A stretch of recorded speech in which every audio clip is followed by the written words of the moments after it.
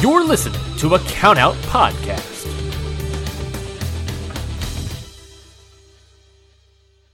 Hey, have you guys heard of the new show on the Countout Network, the Ichiban Sweetcast?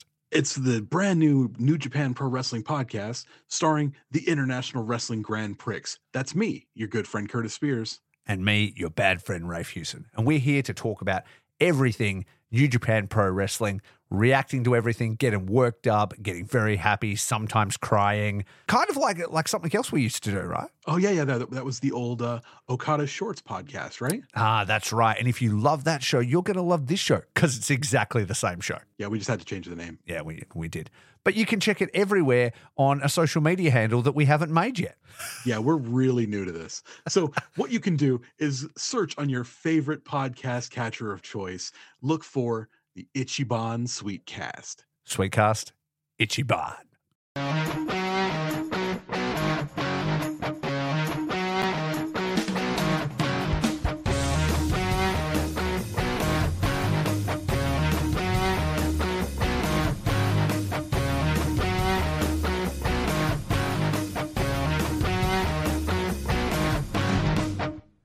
Hello, everybody, and welcome to Ring Post Radio, the only show that's live every morning on Sunday at 9, roughly 30 a.m. I'm your host, Ryan Einstein. With me, as always, the man, the myth, the legend, Scotty Edwards. Scotty, how are you doing today on this fine day? I'm doing pretty good. Yesterday was a very long day, but I am here. I'm here to talk about wrestling, I guess. I know what our topics are today. It's not like I'm going to be talking like completely about actual wrestling, inside the ring, but it all goes hand in hand at the end. And I'm looking forward to getting angry with you. I mean, to totally talk logically with you. No, I think today we've been having on and off discussions about this topic for a while now, and I think this past Wednesday brought everything to a head. So I think we're just going to break the glass, the brass case. I don't know words anymore. Dynamite killed you. Dynamite killed you. I wasn't watching it live, and I just am getting like message after message, and by the end, I don't even know if the main event happened. You're like, this is the worst episode of Dynamite ever. I tweeted out that right before the main event happened. I was like, with the main event left to go, so far I feel like this is the most boring, least interesting, crappy Dynamite since the beginning, and I was very nervous. And then the main event happened. The main event was good, anyways. But we're not. I don't want to be a full-on pessimist. I don't want to be a full-on anti AEW train. I don't want to be the full-on that. We'll be fair and give our positives as well. But Ryan's so here, folks, don't forget that. I am the resident freakazoid, so that has to be remaining. I have to keep the gimmick up. I'm not going to go full on Ari Emanuel on their ass. But I think it's a question that has been on everyone's lips since Wednesday. And has been a point of conversation for a while now. We've flirted with this for a while. It got worse the day after, to be fair. The day after was when I was like, all right, I've had enough. We got to throw in the towel a little bit. So our main discussion topic, we've done this, I feel like, last year as well, is basically state of AEW. How are they doing? Your discussion topic, AEW, what have you done for me lately? And I just want to open with that. What have you done for me lately? I wrote that on Wednesday. And then since then, on Friday, you get the Rampage, you get the Daniel Garcia title match announcement.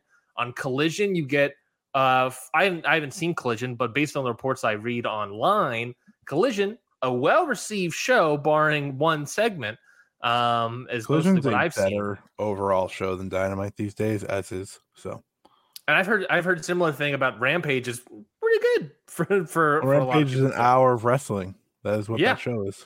Which is what I get the idea of as a viewer of AEW.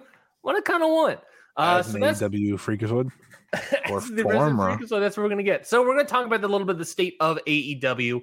If you have any thoughts about the state of AEW, put it in the chat. If you're watching online, on YouTube or whatever, put it in the chat, and we'll sort of read your thoughts as we go throughout the episode. Or, of course, you can always call in.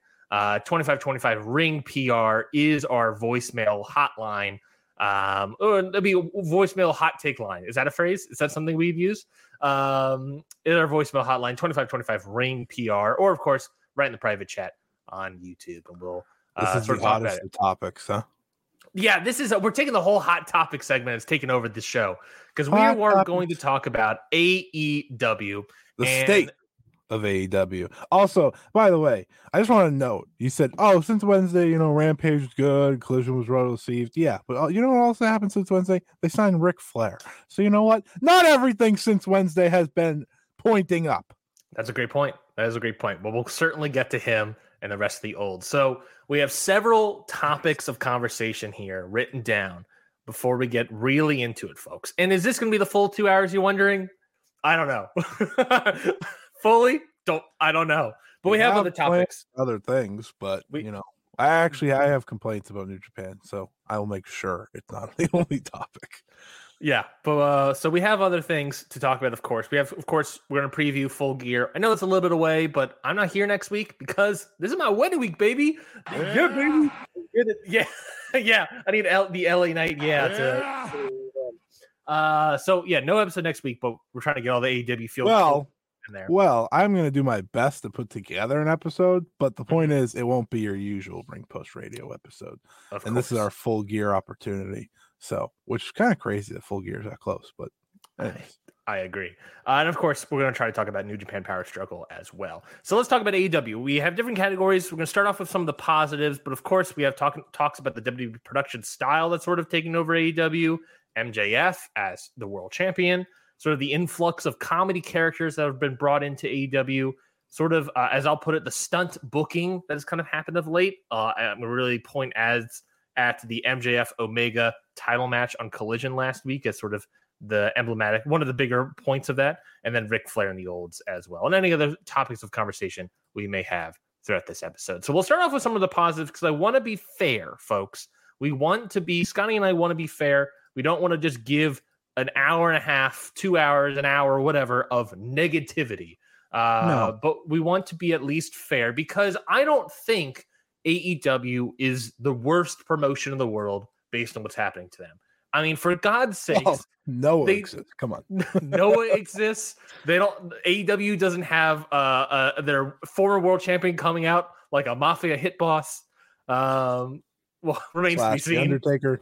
The Undertaker remains to be seen, but we'll see. They don't have a cutting to a guy and a bunch of women doing cocaine in the middle of a pay-per-view. The AEW certainly does not have that going for them.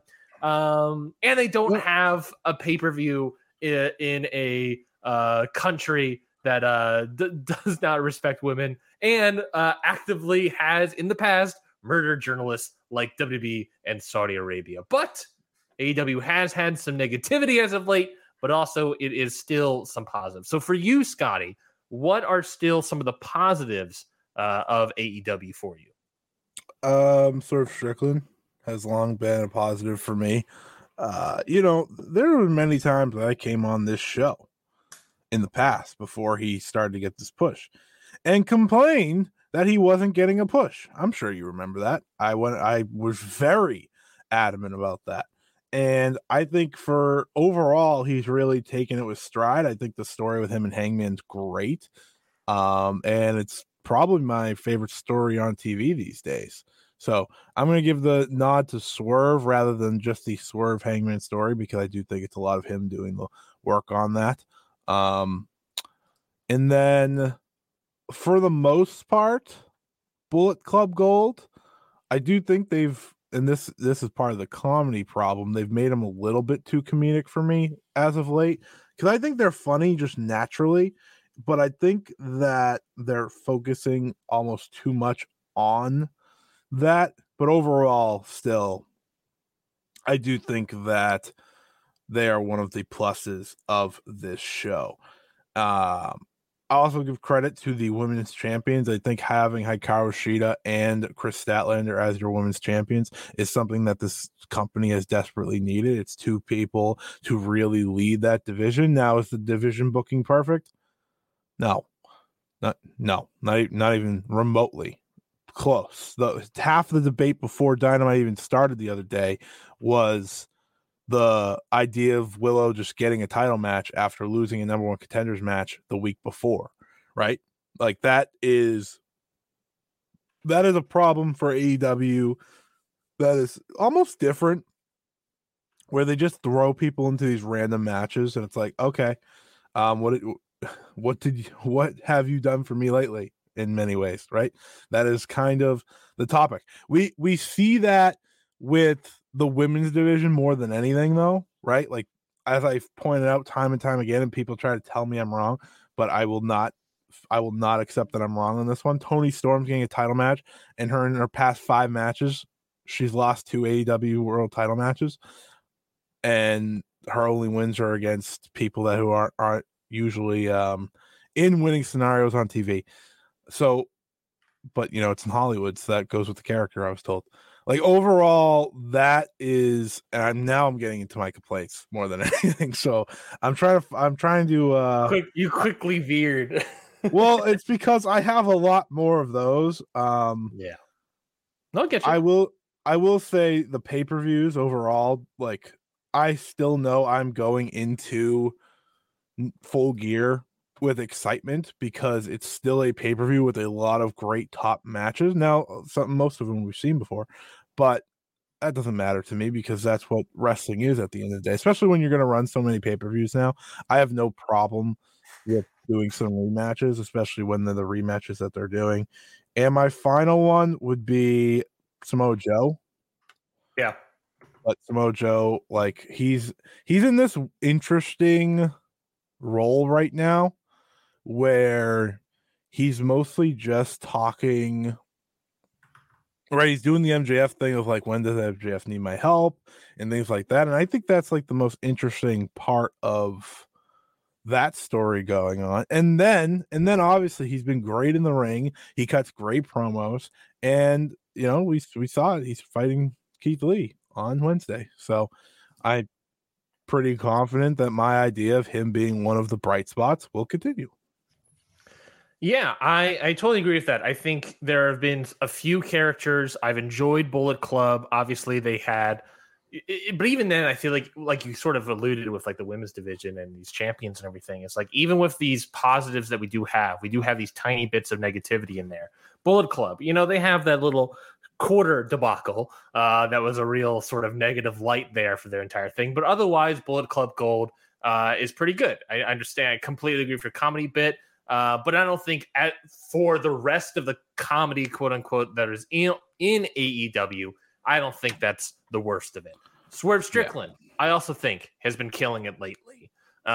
Excuse me. I also think he's been killing it lately. However, I do also think the baby home invasion thing didn't really quite work. I think, to be fair, I think it just didn't quite work.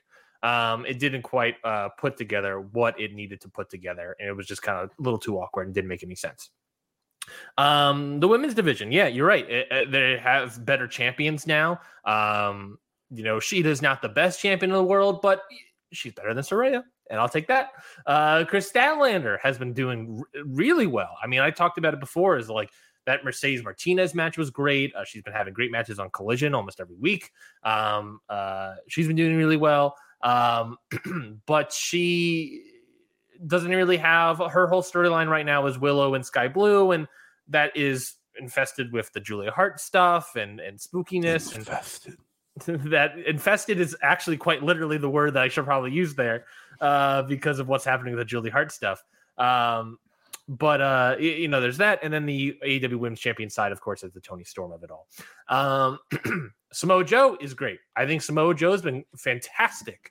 I really argued Samoa Joe winning the title off of MJF several weeks ago, and whether that happens, we'll champion. See.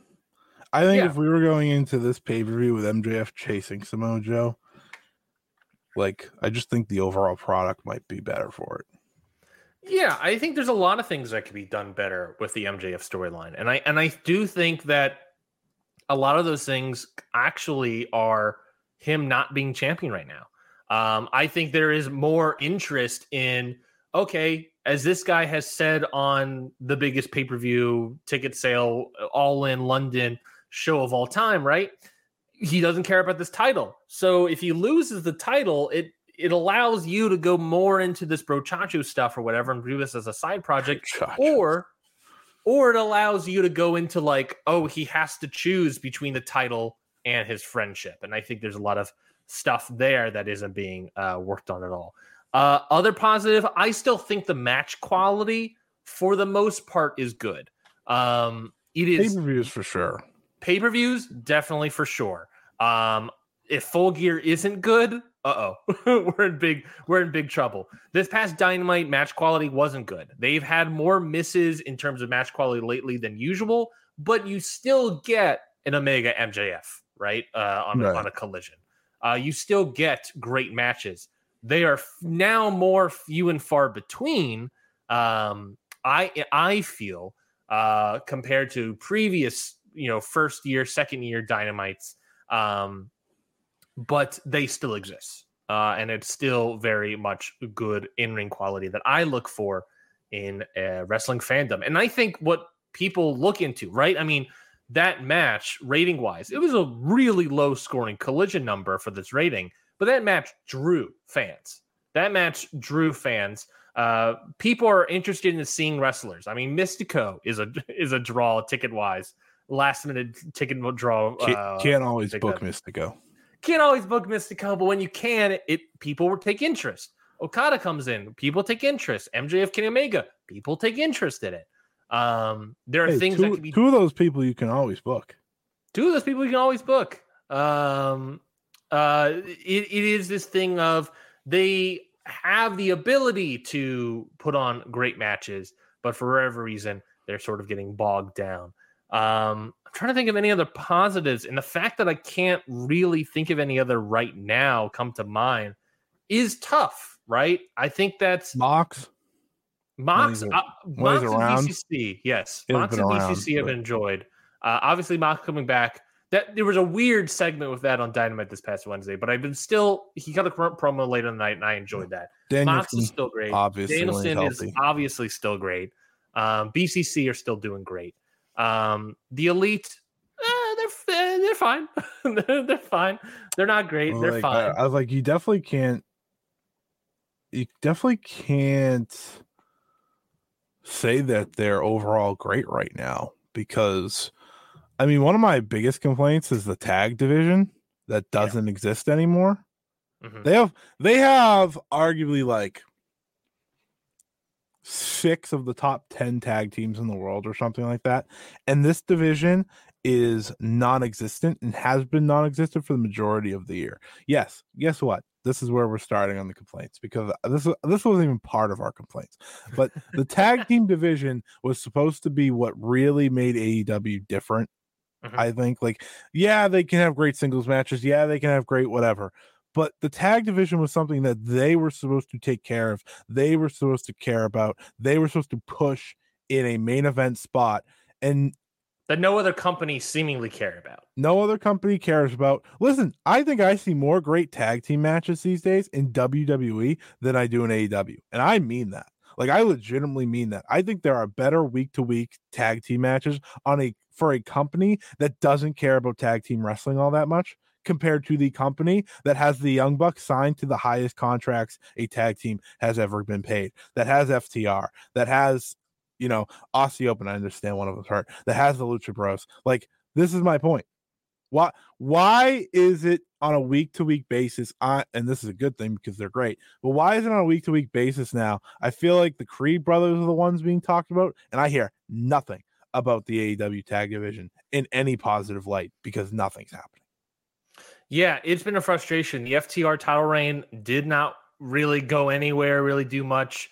Starks and Big Bill, I just saw. I haven't seen Collision, but I saw clips of one half of the tag team champions, Ricky Starks, getting his ass beat by Roosh, which, I'm partial to, but he is a champion, so we have to acknowledge and be like, well, that's the state of your tag team division right there.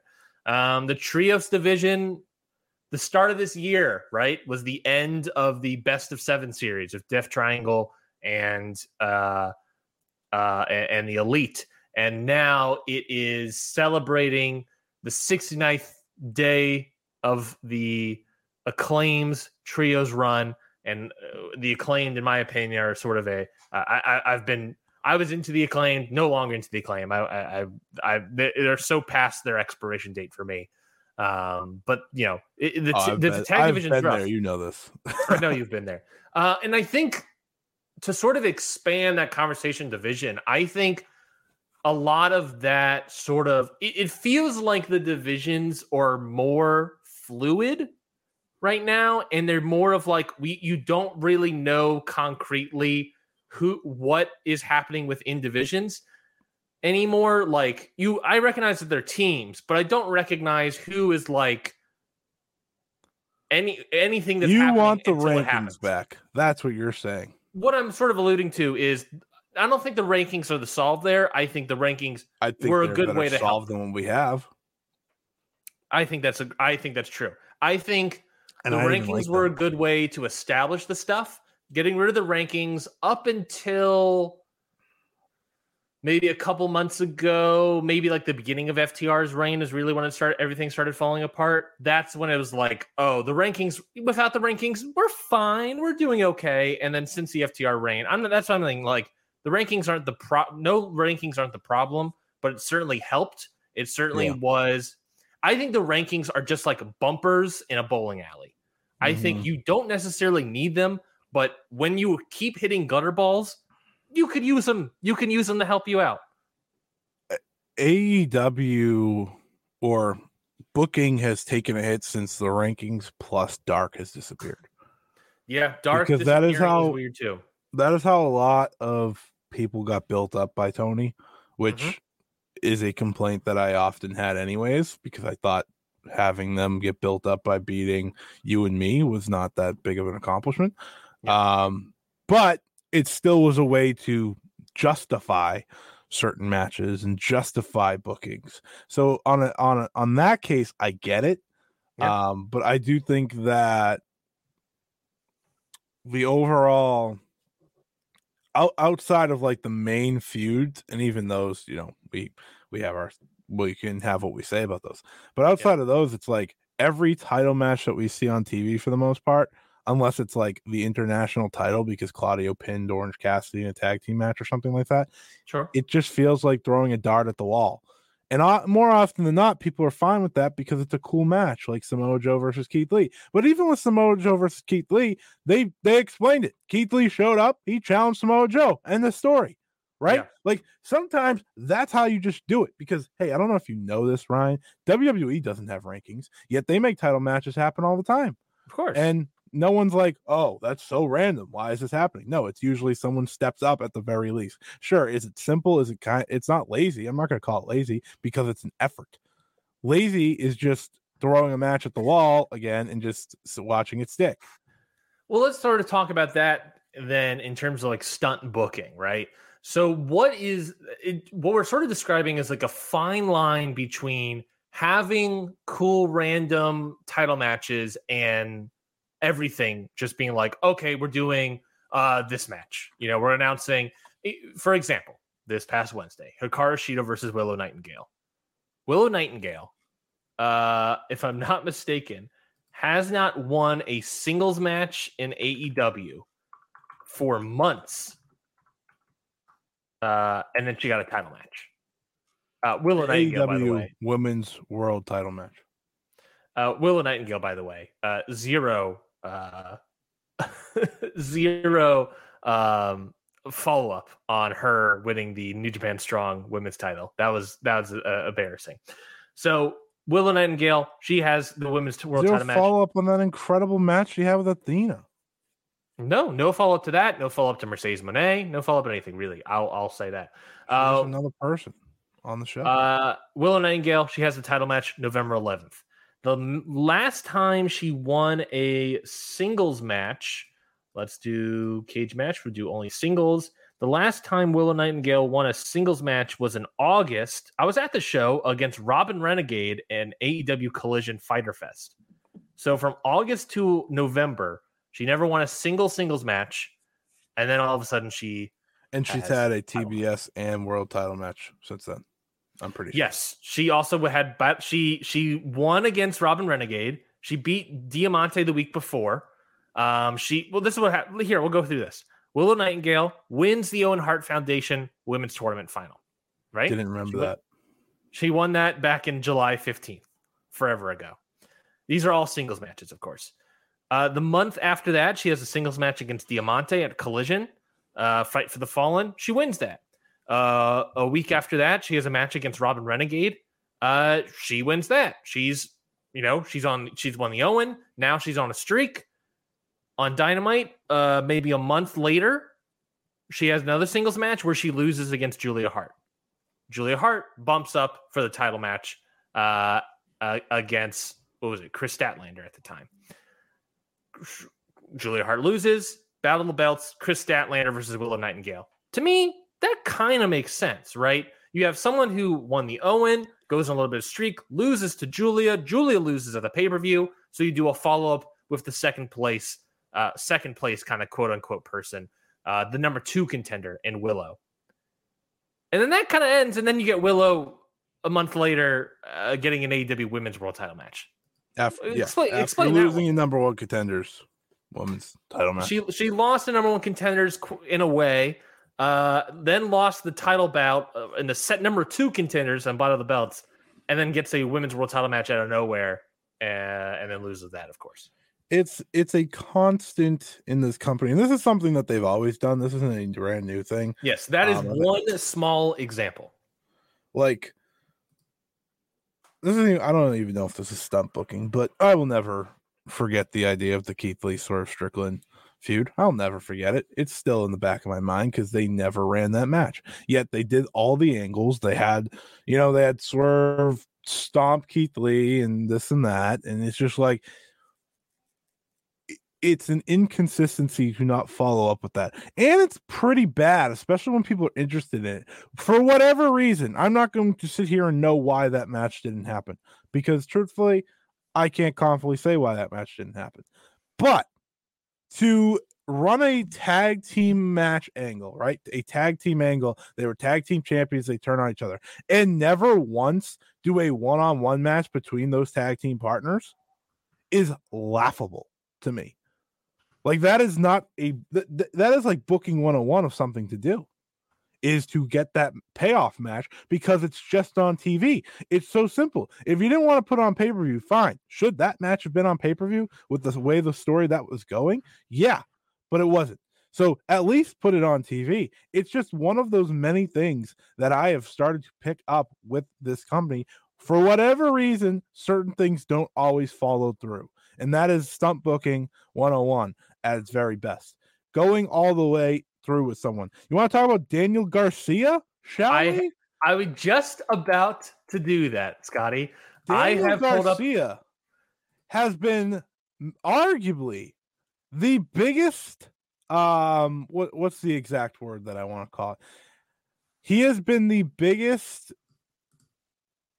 He has failed because of stunt booking, and it's not his fault. Let's start with the BCC story. Sure. Shall we? Right? Do you remember this? Oh, this great story. This top of the line AEW story. Will Daniel Garcia go with the Blackpool Combat Club? Will he join with Bryan Danielson? Or will he stay as a sports entertainer? Everyone wanted him to be a pro wrestler, especially after those matches with Danielson. Ryan, my favorite AEW match last year was Bryan Danielson versus Daniel Garcia, best 2 out of 3 falls. That was my favorite match. That was on TV. Yeah. Sponsored by House of Dragons. And the follow-up of that match was Daniel Garcia stays with Jericho, and then he's not even in the Ring of Honor world title match, and then he's just faded to black. He's not doing anything. And he's pretty much done nothing this entire year. JAS is now gone. mind you. And Sammy Guevara has essentially taken his place that he should be in terms of if he was staying with Jericho. I agree. It's laughable. And this week isn't just going to fix that he gets an AEW World Title match. But you know what would be the start of fixing that? Letting him be a pro wrestler again. That would be the start of. I don't care about the dance. Okay, whatever. It's over. Good for him.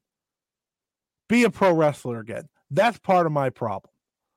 So, two things. Number one, I'm glad you brought up the over conversation because it was a point I brought up with forever ago when you and I were talking about MJF as world champion.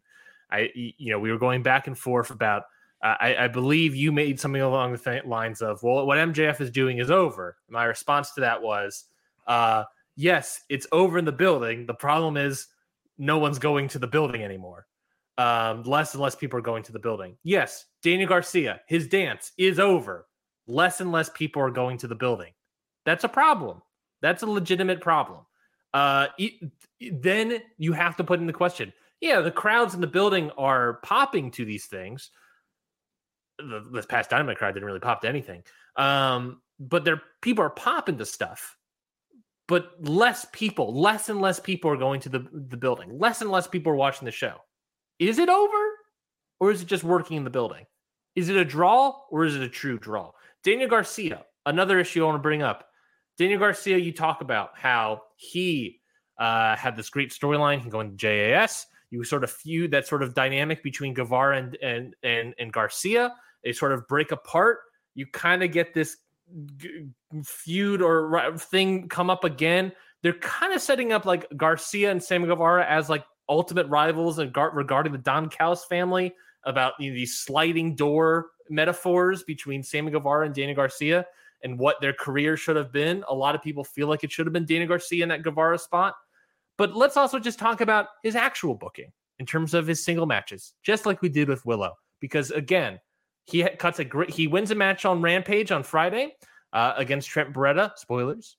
And then he cuts a promo saying, this is about young revolutionaries and all this other stuff. And yada, yada. Trent Beretta, by the way, that is facing Shingo Takagi for the Never Openweight Championship next week. But also true. Maybe he should have won that match. I fully thought Trent was going to win that match because I was like, well, he's facing Shingo next week. Surely he needs to win this match. By the way, this is totally off topic. Sonata just became the longest reigning IWGP World Heavyweight Champion ever. Go.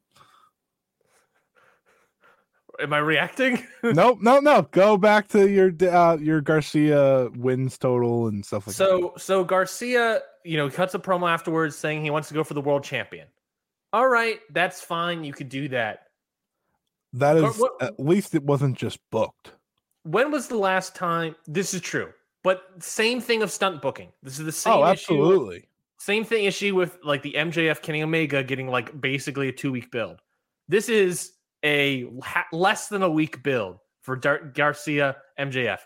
Garcia, before Rampage, take a guess. When do you think his last win was? Singles win? Singles win. On TV. On television. Well, yes, I'll say on television. March Oh my God. 15th. St. Patty's Day Slam. And Scotty, I'll let you guess of whether or not you even count this as a win. Daniel Garcia defeats Brody King by referee's decision. He got his ass handed to him for 12 minutes, and the referee was like, whoa. Garcia's got to get this. The more, if you want to give a more proper win before that, it's on Dark in March. A more proper television win is on Dynamite in February, beating Ricky Starks. This guy hasn't won a singles match since March. I don't remember when we talked about this. It might have been the end of last year. And you have always been a very big believer in Daniel Garcia. You've seen him as a future main eventer for AEW and things like that. I don't know about future main eventer, but he's definitely he can definitely be up there. He definitely. Okay, well, you said main eventer. You didn't say world champion. There's a big difference. Being in main Fair events enough. and being a world Fair champion, enough. very different. Fair enough. But my point is, and I was like, yeah, I can see it. That's clearly the path AEW is taking with them. This was probably around after the Jericho BCC stuff. Mm-hmm. Look at where we are now. Sure, he's walking into an AEW world title match, but a week ago, he wasn't even in. He was out of sight, out of mind, and has been for the better part of the entire year. He is someone that has suffered because they were afraid to take a chance. The same thing happened with MJF at the end of last year when he clearly was going to be a babyface. Yes, I understand we were going to talk about the babyface MJF stuff very soon, but at that time, MJF was doing great character work. MJF wasn't comedic. Adam Cole was nowhere to be found, by the way. So you didn't have to really worry about the brochachos if that's something that you were worried about. That is another constant, and that comes with the stunt booking of not going with what the crowd wants always. In terms of overall story. Sure, they'll go with like, oh, here's your match that you want, or here's this that you want, but they'll never, Daniel Garcia is getting some of the loudest cheers in the building. You're a pro wrestler, stuff like that. We're just going to keep you Jericho, and then JS is going to go away, and then you're just not going to be seen from. Like, that is what that became, rather than, you're going to go with the BCC. You're going to team with Bryan Danielson. You're going to keep getting over. You're going to keep being this great pro wrestler, and you're going to build yourself up. How is that? How is one better than the other? Because to me, I remember at that time watching that, never 1 minute did I think that he should stay with JAS. Mm-hmm. And it always felt like the end result for him was to break away. And I have been proven 100% right. Mm-hmm. Well, here's the thing, Scotty, is that maybe all of this for Daniel Garcia was to be more emblematic of Daniel Bryan, right? The yes chants, the dance, maybe we try to recreate the WrestleMania on Bourbon Street moment, right? Where Danny Garcia finally wins over the crowd and gets to that spot by him just doing a little gimmick that the crowd's super into, right? But he keeps getting booked shittily for years upon years upon years. Maybe if we just keep doing that, we'll eventually get to it. Maybe if we do, maybe he's the new bloodline. If we just keep saying no, over and over and over again, the crowd will Daniel Garcia up into the main event slot. Not like naturally putting him up there when the crowd wants him to, but the crowd has to will Danny Garcia into being a pro wrestler, into being a main eventer, into being a world champion.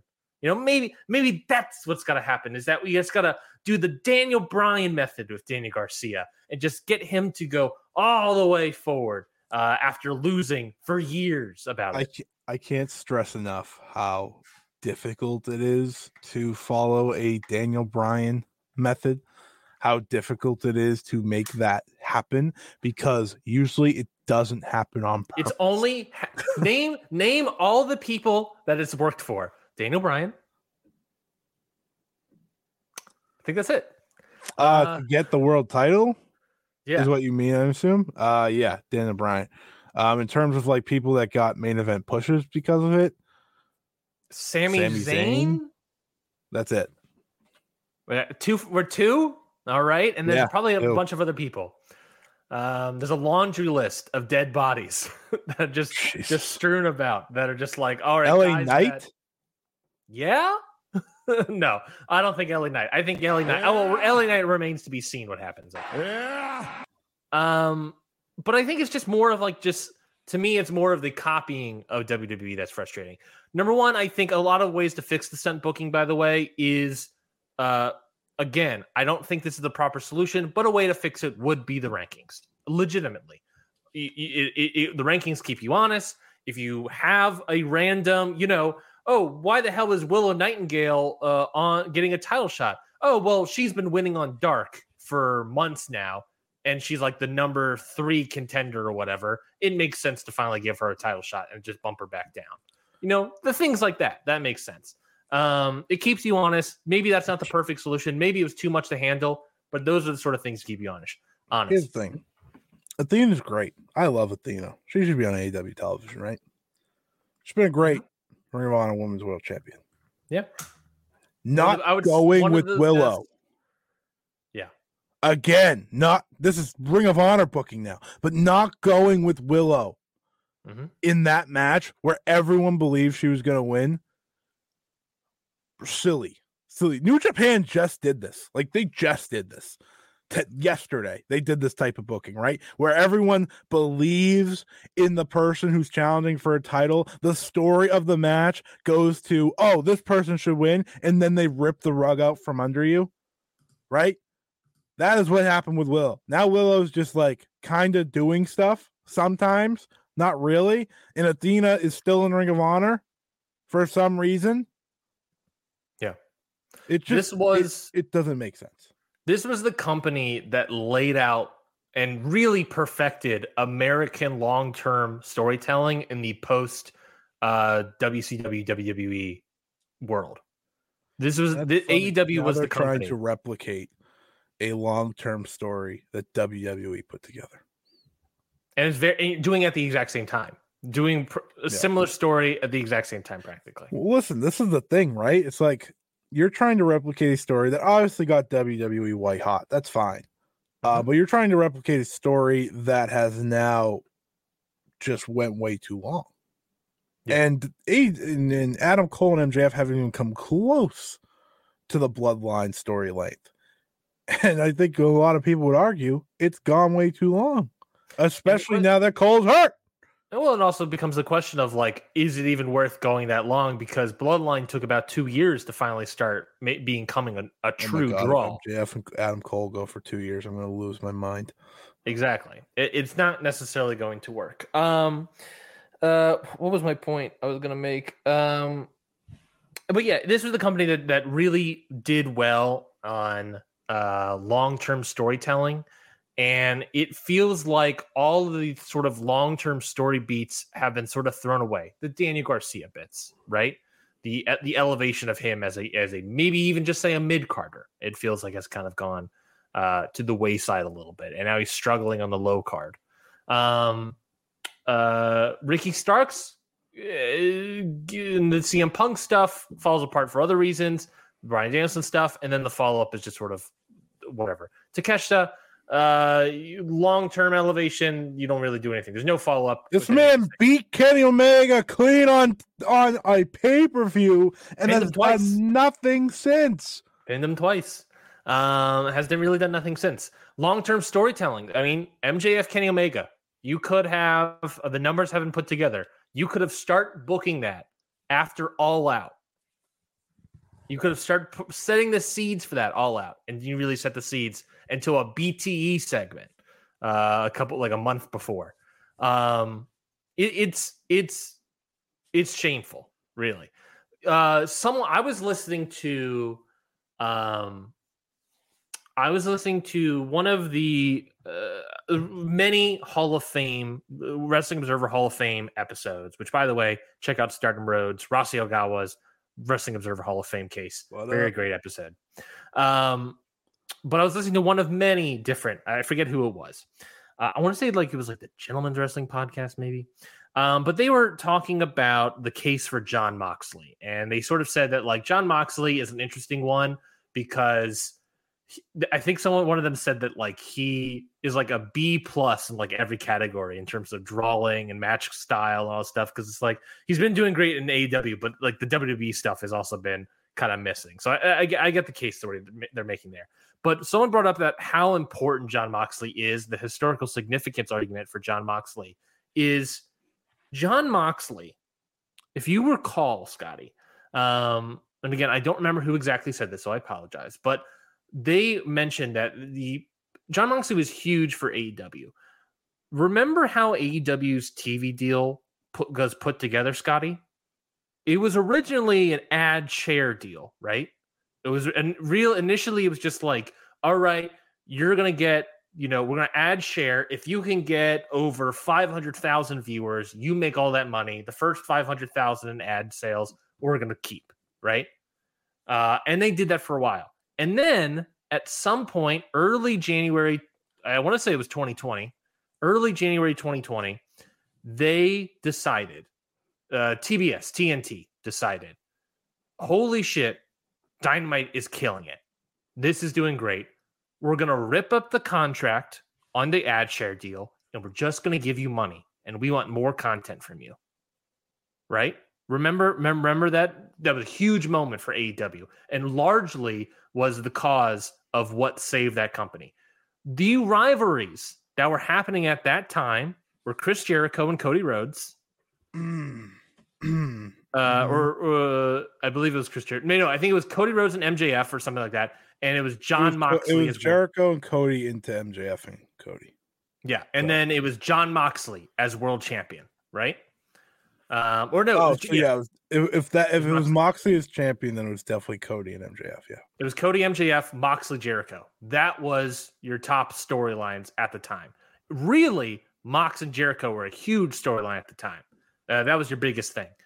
That is what got him a TV deal, a proper paying TV deal. Was that sort of storyline? That long term, Moxley coming to the company, finally becoming world champion at Revolution March of 2020. The coming off the backs before that storyline, the Cody Rhodes Chris Jericho storyline, which I just saw that clip the other day of Cody Rhodes punching at the glass in Chris Jericho's like press box gimmick. And I was like, holy shit, this is what Dynamite was in the early days. This was so great. That was great stuff. Funny, I have Cody Rhodes coming up in a defense later. But that was just proper long-term storytelling, going all the way to John Moxley becoming a world champion in this company. From the moment he came in to the moment of him becoming world champion, May of 2019 to March of 2020. Long-term storytelling. It got AEW a brand new TV deal that was actually paying them money, actively paying them money. Nowadays, you have all these TV contracts. You have 3 things of television. That's huge. That's still great. But it's a lot of stuff that long-term storytelling is by the wayside. All the stuff that made AEW stand out has kind of gone by the wayside. I would not see a glass-breaking moment like that on AEW Dynamite. It doesn't feel like we'll get that moment. Instead, what we've been getting is a lot of WWE production style stuff, hidden cameras. People only exist in the frame of the camera backstage, and they don't. And when they're off screen, they don't exist. There you go. AEW Entertainment is what Scotty's putting up on the screen here. Thank you, WrestleNomics, for that one. And it's the most frustrating thing to me is last Wednesday, where it was like, I want to see the Acclaimed talking to MJF, trying to convince him to join them for the 8-man tag in the main event tonight. And then they leave, and then we just move the camera to the Jarrett group, Jeff Jarrett's group, standing right there. Jeff Jarrett's group didn't exist until the camera panned over to them. But in theory, the Acclaimed were looking straight at Jeff Jarrett and his posse, and they have beef previously. So it's like the camera doesn't exist. People don't exist. The backstage stuff is bad. You get more and more WWE production. I was all upset, up in arms about this past Wednesday. It took them 10 minutes, practically 10 minutes, to get to an actual match. When did it? Before AEW was intro graphic, fireworks, entrances, get as quickly to a match as possible. A hot match to open the show as quickly as possible so you can maintain that audience. Your first quarter hour, the majority of it is backstage promo of MJF, is a highlights video package of the feud between Claudio and Orange Cassidy, the intro, the entrance, and then you get to the match. 10 minutes go by. The majority of that for opening quarter hour. These are evidences to me of different production style elements from WWE that have inserted itself into AEW. And it is very frustrating to see as someone that doesn't want and doesn't like the WWE production style. I think it's too glossy. I think it is a lot really illogical at times. Oh, don't worry. AEW's production ain't glossy. AEW's production isn't glossy. When my screen shuts off halfway through a match. or it's either like if you get the WWE production elements, but you don't get the gloss style. You still get we're playing a video with no audio. You get elements of like, you still get the random light in the background, the random red light or green light in the background of some backstage shots. That's WWE production elements. The problem is that, thinking that is what's needed to become popular. And maybe that's not even what they're thinking. Maybe, I don't know what, maybe hiring all these producers in AEW coming from WWE, they think, hey, I worked for WWE because they're the biggest thing in the world. Well, they're the biggest thing in the world because they've been the biggest thing in the world for 20 years, and this is the first time they have competition. Maybe if you give a new product, something else could go over. If you just copy a product, and that's a thing that's been WWE in wrestling forever. If you copy someone, it can get you over. But everything has diminishing returns. Trying to copy production style, trying to copy various storylines. I reference kind of what they're doing with Daniel Garcia, it feels like, in terms of Daniel Bryaning him. The Bloodline stuff with MJF, we've heard that come out of this is our own Bloodline storyline. All of this stuff has diminishing returns, and the returns are really being felt right now in AEW. There's one constant between WWE when it was not red hot and AEW now. Hey, we'll even toss Impact in there when they were. I'm glad we're bringing struggling. Jimmy Jacobs has brought a lot of comedy, because this is what Jimmy Jacobs brings by now. I think everyone should know by now what Jimmy Jacobs brings in terms of on TV presence, right? And he is now the right-hand man essentially of Tony Khan. Has been stated by Tony Khan is that he is his number 2 right now. Right. He is the Bruce Pritchard of Tony Khan. And I don't want to put every bit of blame on Jimmy Jacobs because at the end of the day, this is Tony Khan who books the shows. And this is, you have a million agents and you have a million people and you have a million other things in his ear. But there is a clear consistency or a lack thereof in many ways of booking when Jimmy Jacobs is in the room. There's a lot more comedy. There's a lot, stupid, spooky things. There is a disconnection, I think, in the way that Jimmy Jacobs brings wrestling to television. And it's a big problem that AEW is currently going through. Yeah, sure, Impact isn't the biggest company in the world, but they're a lot hotter now than they were when Jimmy Jacobs was there. I'll tell you that. WWE goes without saying.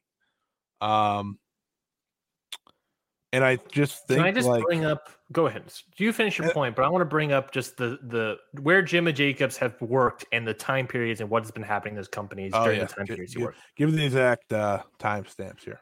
So Jimmy Jacobs works in WWE, obviously, longtime wrestler. And again, I want to make this clear: is Jimmy Jacobs the full-on fault of everything that's happening in AEW? No. Is he the blame for all these things? No. However, you and I have noticed, and many people have noticed, I think he, as a number 2, has a lot of blame. Tony Khan gets even more blame, but we have noticed a difference in the quality of AEW since him leaving Impact, in the increase in quality of Impact since Jimmy Jacobs leaving. Is it coincidental? Maybe. But let's talk about it. So Jimmy Jacobs, he works in WWE for 2015 to 2017 as a writer, as part of the creative team. WWE's ice cold back then. So what's happening in 2015, right? Let's go to WWE's Wikipedia page. Beginning, again, Does Jimmy Jacobs have the most say in the world? Is he beyond all these things? No, but he's around for all these things. He's around for all these moments. Beginning in 2015, again, Jimmy Jacobs started in March of 2015. Beginning in 2015, WWE started to push Roman Reigns as the face of the company since having him win the 2015 Royal Rumble match amidst mixed receptions. So he comes in as Roman Reigns is at the beginnings of his face push, winning the 2015 Royal Rumble. He sticks around for the brand split of the new era for Raw and SmackDown. I don't know which. I believe he was on Raw. I don't recall. Yeah, that tracks because Raw was terrible. I vaguely remember a report of him being a part of the Raw team. I'm not entirely positive. But at the very least, he was a part of the Raw, I believe, because he was involved with the Invasion of Raw Bullet Club episode of BTE. So that means he would have been present for Raw. So he's working Raw during the brand split. A time where many fans online said SmackDown was the better show. He's working Raw during this time. The Cruiserweight division starts during this whole Raw period and kind of quickly falls apart as well. And then when does Jimmy Jacobs leaves? October of 2017. UK starts, and pretty much that's it. Nothing really happens. My point there being is SmackDown is kind of considered the number one thing. Jimmy Jacobs is working at Raw. Again, coincidental, maybe, I don't know. Cruiserweight division, one of the most popular things coming out of the Cruiserweight Classic was this huge thing happening in 2016. It pops up on Raw, quickly falls apart and gets rifled with no longer. What's one of the reasons? This is a great point. I don't think Jimmy Jacobs involved with this. I don't know, but what was one of the issues with the Cruiserweight division going to Raw is it started no longer being about work rate. It started having a festering of characters in the Cruiserweight division on Raw. And that's forever Vince's problem as well. It's forever Vince's problem, but coincidentally, there's a lot of characters popping up in AEW, and Jimmy Jacobs is also around. He's around. Jimmy Jacobs, whether or not he is in actively a part of all these storylines, he is around during all these storylines. Yeah, exactly. Which, again, brings the point up that there's clearly he's part of bringing that emphasis that has really soiled certain companies, I think. And while there may be some complaints, but also during that time, so thinking back to then, wasn't that when Kevin and Jericho were together? Yes. He was a big part of that, which was good. Which is fair. And about friendship. about friendship. We have a comment from Far. Oh yeah, he was at Raw and wrote all the Kevin Owens Jericho stuff. So that was good. However, a lot of that was comedic, right? A lot of that was, you just made the list and things like that, which worked for them because that was in their bag, right? And I think thank you for bringing that up, Far. But I think he's tried to carry that over now to everything. Do you think the Brochachos then is an extension of the Kevin Owens Jericho idea? If that's the case, thank you, Far, for pointing that out again. Yeah. Feels like a lot. It feels a lot more Kevin and Jericho, which I really enjoyed at the time, than it does Bloodline. For sure. Yeah, I agree. And again, my point there being is we definitely know he's involved with the Owens Jericho stuff. Again, thank you for Far with that knowledge. We definitely know for that fact. My point also being is that he's around during all these pushings of Roman Reigns, and he's around for the brand split on Raw and all this other stuff. He's sort of a highlight of Raw during that period, but it does feel like that might be an extension of what the MJF Adam Cole storyline may be. I wouldn't be surprised if they split up at some sort of festival of something of Brochacho. The Brochacho Bash. Sure.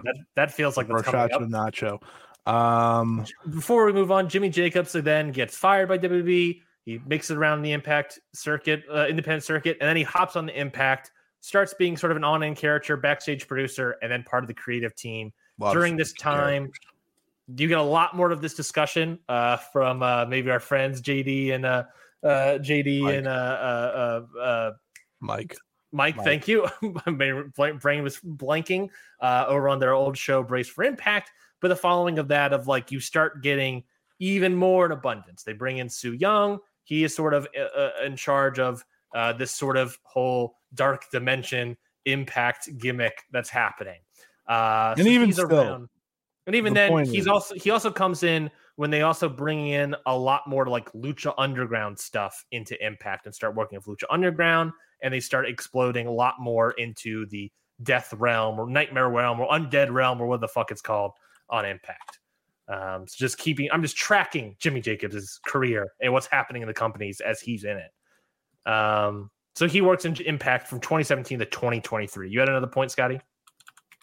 Overall, the main point I think is that there isn't enough consistency where he leads to great television. Sure, I think bringing up the Kevin Jericho thing is obviously great because that was one of their big stories, but it was still part of the brand that was least popular during that time.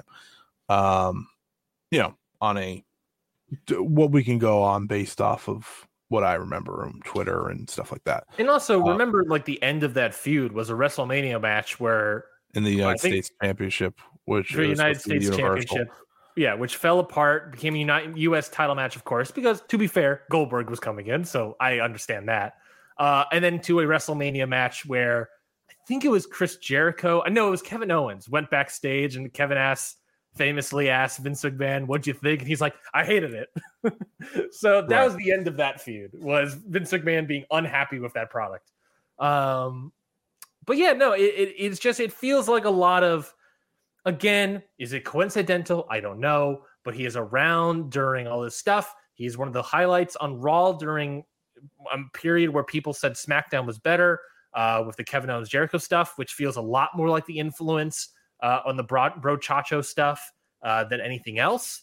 And he is around for Impact during all this abundance of characters and the Undead Realm and all this stuff. And now he's the number 2 guy. He has taken everything he's learned from these previous companies that have been successes, quote unquote, that maybe he deems a success, maybe you, the listener, deems a success. But ultimately, he is taking all the successes and everything that he saw and tried to learn and brought it to AEW. And again, he's not the only problem. Of course not. But he's certainly part of it. Let's talk about another on-screen number 1 problem. MJF. This has long been your problem. You have been very much ahead of the, I won't say, I don't know if it's ahead of the game. I think you've been consistently with the many people that have become annoyed with MJF. Yeah. I took a little longer, but I think it was like 1 week. You eventually come around. 1 week. I think there was like 1 week where I didn't eventually come around. I was there. I was just like, all right, I'm done. Do you recall the moment where you became an MJF hater? Like I think me? It was pretty much once Cole got hurt. Yeah. Well, because like, that was the MJF dynamic fell apart from there. Yeah, and they kept doing it. Yeah. And I was like, this is not working. You can't do the story anymore. It's just not. It's not a story, right? Like if he's shoot hurt, you can't tell this anymore. And MJF's an interesting one, right? MJF is someone who very popular in merch sales. He's number 1 alongside Adam Cole for AEW. That was per WrestleNomics. So, and we know this company, they love their merch sales. Remember, this was a t-shirt company first, baby. Right? So that's a big deal. He is their world champion. That matters. That matters a little bit, right? So he's automatically going to be the first person you look at when we talk about the problems in AEW, right? Yep. And I think that is a conversation that you brought up to me. It was like, well, with any wrestling company that isn't clicking in ticket sales, that isn't clicking in ratings, you automatically look at the world champion. And he is supposedly the top star of your company. Right. He's a guy whose ratings, they are up and down these days, but overall in the building, he's the most over guy. Which, for the most part, going back to our conversation previously that I brought up earlier, yeah, he's the most over guy in the buildings. There's just less people in the buildings. This is true. That's a problem. so I think I'll let you kind of map out your problems first, because you've been on the ball here with this overall.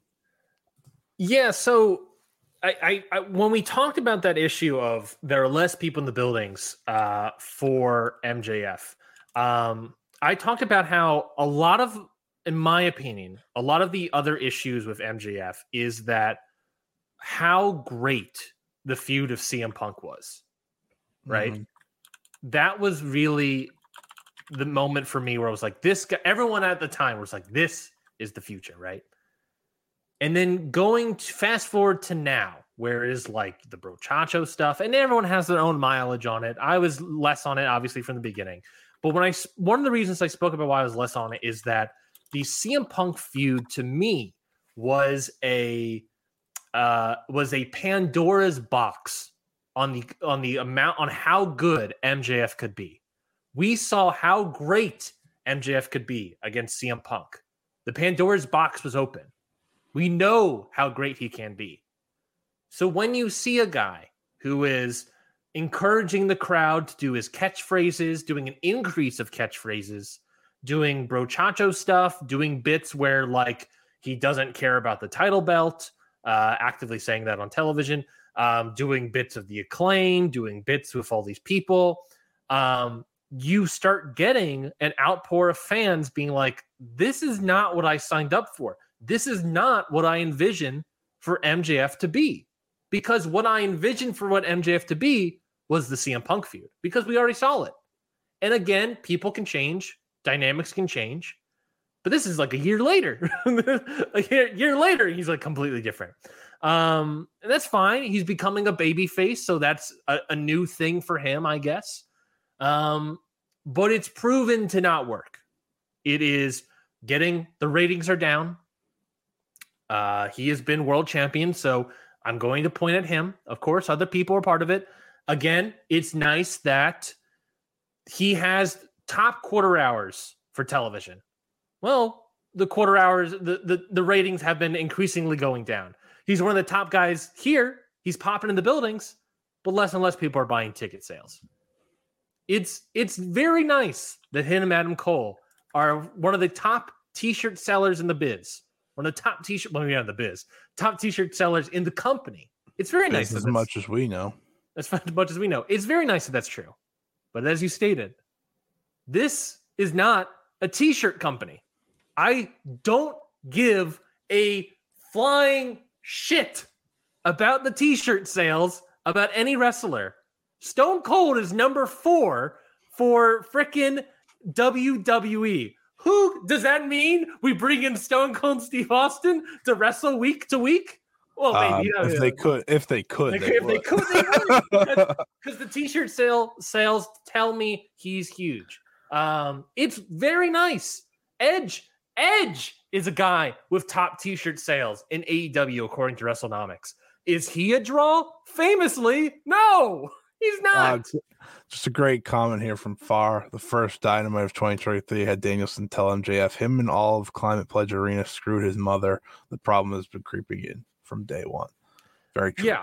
And I would love the clarification, Far. What do you mean? Do you mean day one of 2023 or day one of the company? Because I would say, day one of 2023. Day one of MJF's reign, maybe. Yeah, I think, and that's right. That's what I agree on. Yeah, and again, I think the problem is that we saw how great MJF was, and he's no longer that. Day one of 2023. Thank you, Far. We saw how great he was. We saw how great he could be. We saw the path forward for MJF. And instead, since the beginning of the year, as far as mentioned, since the beginning of the face turn as well, made that even more of an issue. It has been a downslope for MJF.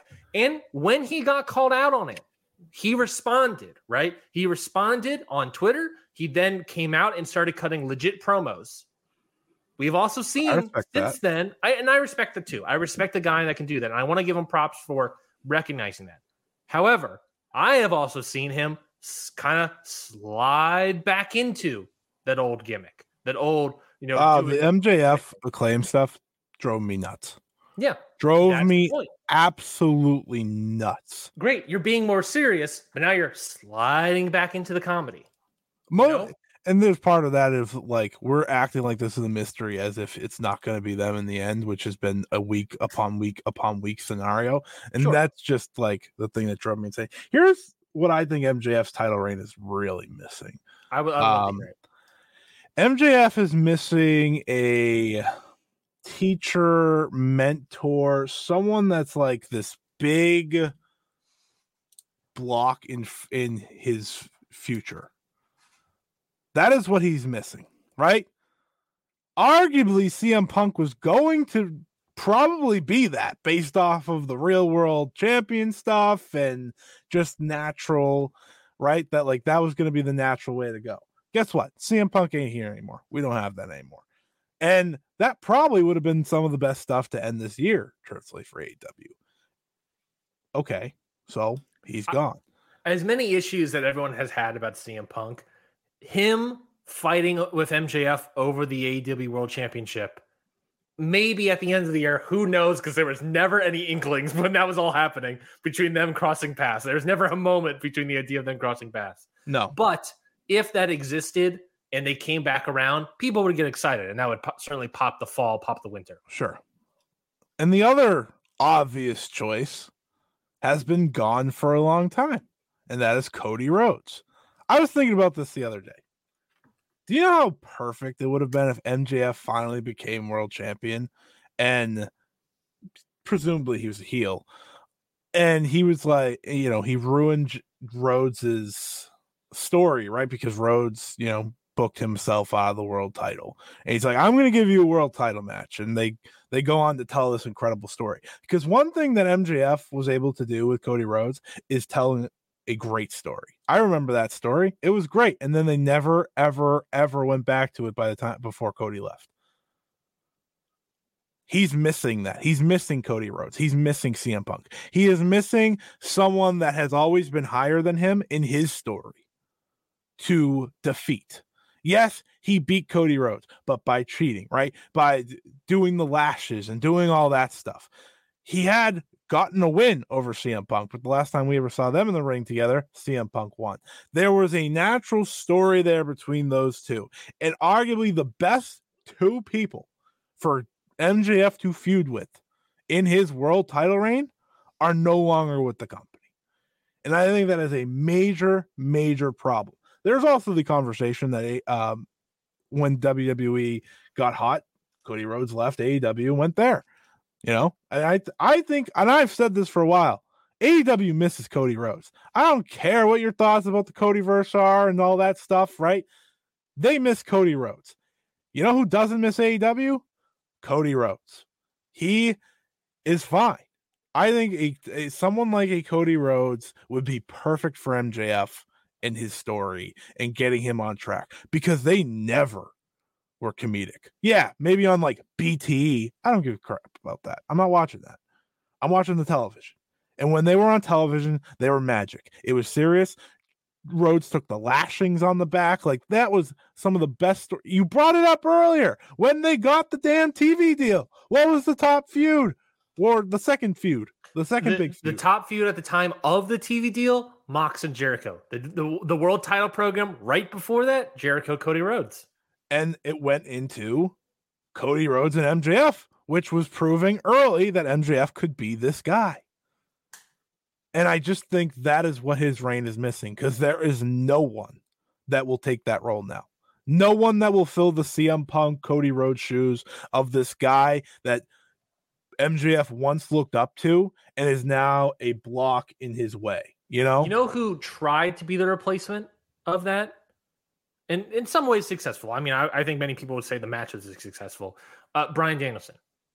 Yes. And even then, it didn't have the long-term history. No, that did not have the long-term history that the other two did, 100%. I think we would be in a different scenario. Well, we'd definitely be in a different scenario if CM Punk was still around, but that's his fault. If him or Jericho were around, and not Jericho. Why the hell did I say Jericho? Jericho, do not run that one. Do not do that one. I said on this show that I can't do Jericho, and I can't do the MJF Jericho stuff anymore. Admittedly, though, Jericho would be the probably third person behind Cody and CM Punk for MJF. Yeah, for sure. And we saw that hinted on Dynamite this week, right? They went face to face, and Jericho laughed it off, and they moved on. But I do think that is something that's really big missing for him, for MJF. And I think it gets clearer and clearer by the day that there is no big there. Adam Cole's going to go down as his big story, I guess, in the middle of this feud. But to me, the Rhodes, the Punks of the world, those were supposed to be it. And that will be his overall downfall. Other than the obvious comedy skits and stuff like that, which, we don't like. No, the comedy skits are enjoyable. That was more of the what if aspect in terms of a story he could have told, which would have been better than everything, naturally better than everything they've told so far. I think that if Brawl Out Chomp Chomp didn't happen, Revolution would have been the 60-minute Iron Man match between CM Punk and MJF. What about Brawl In Chomp Chomp? What about Brawl In Chomp Chomp? That also happened. That did not help. I'm saying if Brawl In didn't happen and CM Punk stuck around in the company, by time Brawl Out, that's why I got confused. Oh, I see what you're saying. Yes. No, that was not Chomp Chomp. That was Crying River, I guess. I don't know.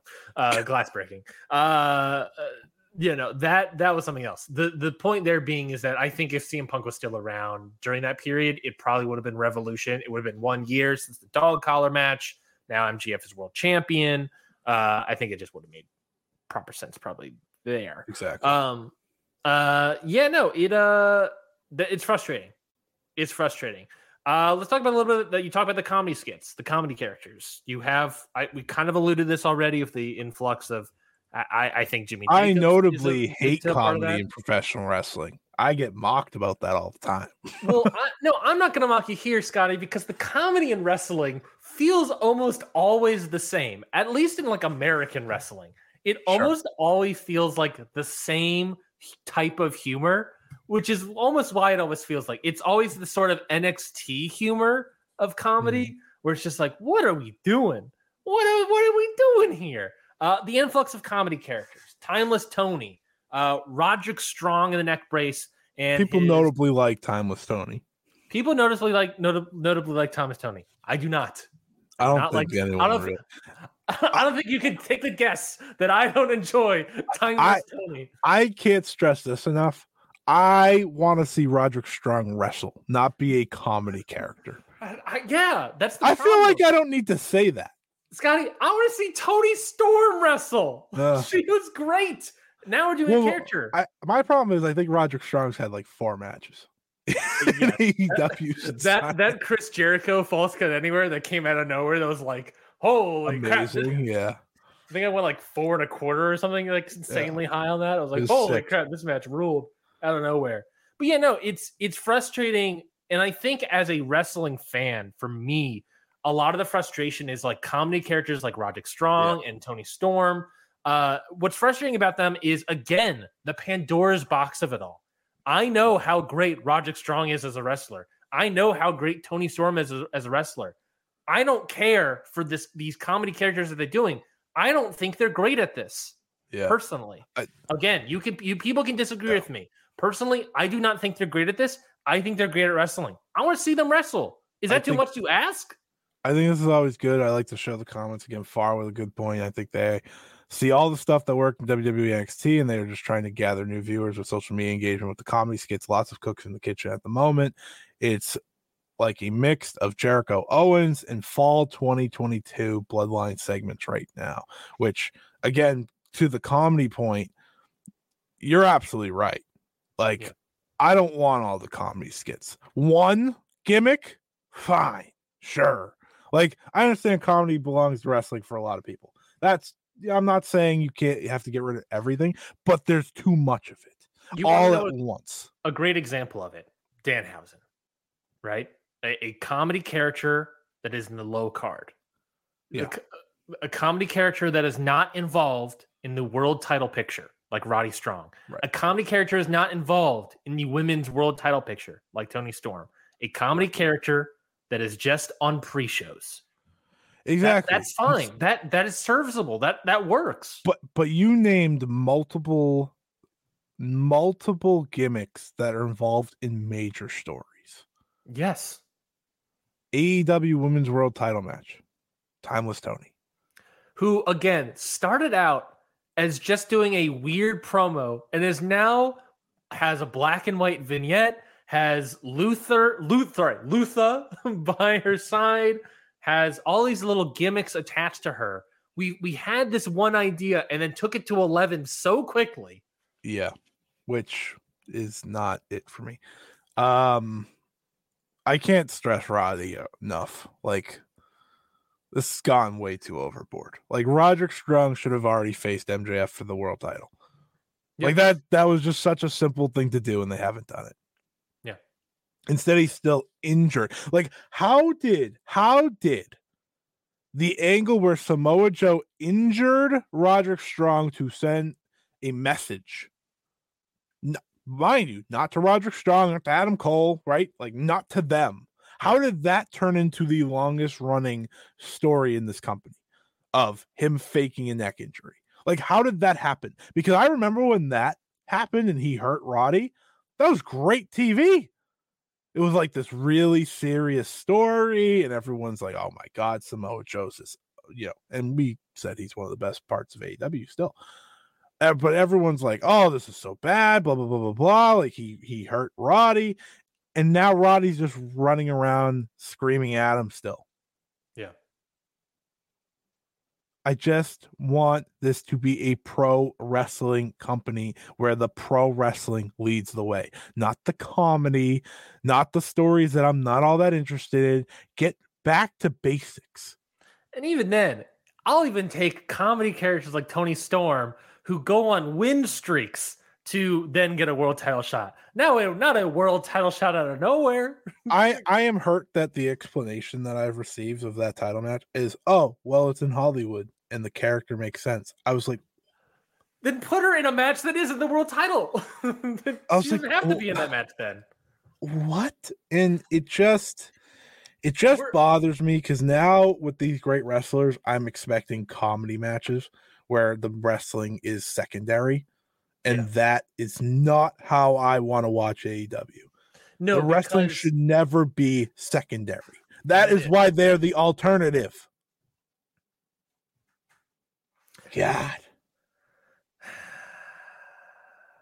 That's the first. I think, is that our first sigh? I feel like that's our first sigh pause for this episode. When I'm telling lies. Ric Flair and the Olds.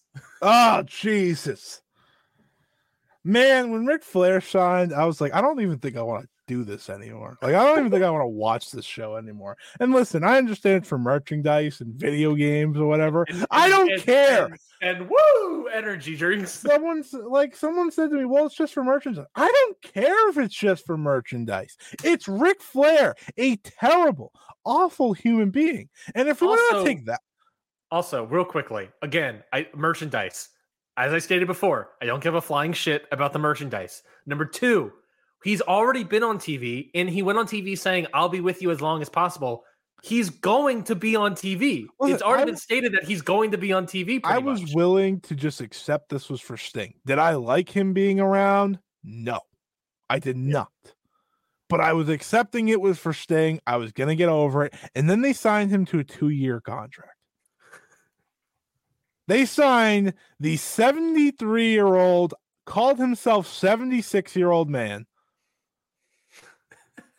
to a 2-year contract. You take bumps. They signed him. Yeah. After all this, it is a waste of money. I understand it's just for the energy drink. I don't give a shit. Not just for the energy drink, but waste of money. The money supposedly in this contract is the money Ric Flair received is more based on how well the energy drink sells. Do you want to know? Apparently, I don't know why. The biggest tell of why this is an awful signing is that Triple H, a man who loves and adores Ric Flair, said, "Nah, I'm good. I don't need you here." That's what he said. Like, are you kidding me? A guy that went out of his way to rehab Ric Flair of old into the Revolution character, into the eventual career for Ric Flair in the WWE. They went out of his way. Nah, I'm good. You can go sign another contract with another company, essentially. Yeah. And don't get me wrong, there are other people at stake here now in WWE when it comes to signings. But still, he is someone that he would have fought for, right? Mm-hmm. I have not heard a report of fighting for. And Tony Khan went right to him, said, "Yeah, come on in, Rick." Well, hold on. Let's do a pause there. He did not go right to Ric Flair. He went right to Ric Flair a year ago or however long ago it was. Exactly. He's wanted Ric Flair there. He's wanted Ric Flair since he became available. I just saw Farr's new cup. I didn't even look at it yet. I was put on the screen. God, it broke me. It broke me. It can't broke me because like I'm reading this, I'm like, yeah, probably. You guys ready for when Dana Garcia dances away into a segment of energy drinks in both hands? You're absolutely right, because I am not ready for it, and I'm so sad that that's like a thing that I can imagine happening. It won't be him; it'll be like Sammy Guevara to be. No, it'll be Prince Nana, because Ric Flair has the whole hip hop sort of thing as well. So it'll be Prince Nana. Don't make no. With it in his hands. Back to the point, Tony Khan was. We know this there's reports of this at the time, that he was intending to sign Ric Flair, that he was going very close. He was going to be paired with Andrade. He was going to pair him with Andrade. That's why Chavo got kicked out. And then the Vice documentary, Dark Side of the Ring, came out. The Plane Ride from Hell came out. The whole story about what happened with him and the stewardess, I guess, is that the name? He has admitted to a lot of bad things. I just want everyone to know that. Of course, he has. He has. That whole documentary, which by the way also made Tommy Dreamer look bad, and he's your Impact Digital Media champion.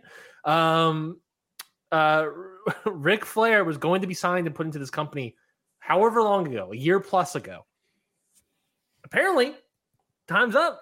He can get signed now because no one cares anymore. The Mel Gibson thing. Oh, all right, he's going to be an Oscar nominee. Twitter tells me a lot of people cared. And AEW must have felt that. You know why? Because they deleted the original signing post that they had tweeted. Did they? I did not know that. Yeah. A lot of people, and I feel bad for a lot of people in this scenario. But signing Ric Flair in the year 2023 without the allegations in the conversation is ridiculous. Sure. Again, that was the main point I said on Twitter that, people freaked out about or whatever. Or a lot of people agree with me. But, like, that is the problem. And that is the problem in it overall to a lot of what people are complaining about with AEW, right? It's a lot of old WWE faces now on their screen. And yes, I'm not, listen, Ryan, look at me. I'm listening. Listen to me. I'm not saying, I don't look at Swerve Strickland and think that at all. Like, I don't think like every single person that left WWE is a WWE guy. But you know who is? Ric Flair. You know who is? Big Show. You know who is? Edge, right? Like, these are those guys. These are WWE guys. And they're just all coming out at once. I'm going to have to watch Ric Flair cut a broken ass promo because he can't talk anymore because the guy is so old. Like, I'm going to have to watch poor Big Show, man. When I watched Big Show walk out on Dynamite, I was so sad. He looked so bad, dude. Like, he looked uncomfortable, man. And I saw him. I was like, "This guy's gonna wrestle. He's gonna wrestle, and he's just like beating the crap out of Kyle Fletcher, a guy who was on his way to being in the tag team of the year conversation at the beginning of this year. And man, I just have so many problems with all the old guys, but it starts with Ric Flair because Ric Flair should not be signed to a contract by this company. It is a useless contract, and to me, it is a move that is so easily avoidable that it's almost like you're just blind to your own fandom. You're a Ric Flair fan and you want him under contract. You mean the guy, Tony Khan, that when CM Punk returned, started a chant by himself in the gorilla position for CM Punk? I had someone message me about this. It was what did they say? One second. Signing Ric Flair to a multi-year deal is one of the biggest unforced errors a promoter has made. 100%. Yeah. It wasn't necessary for anything.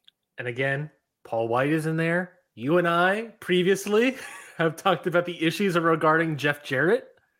And that got a lot of traction online, obviously. Oh, no.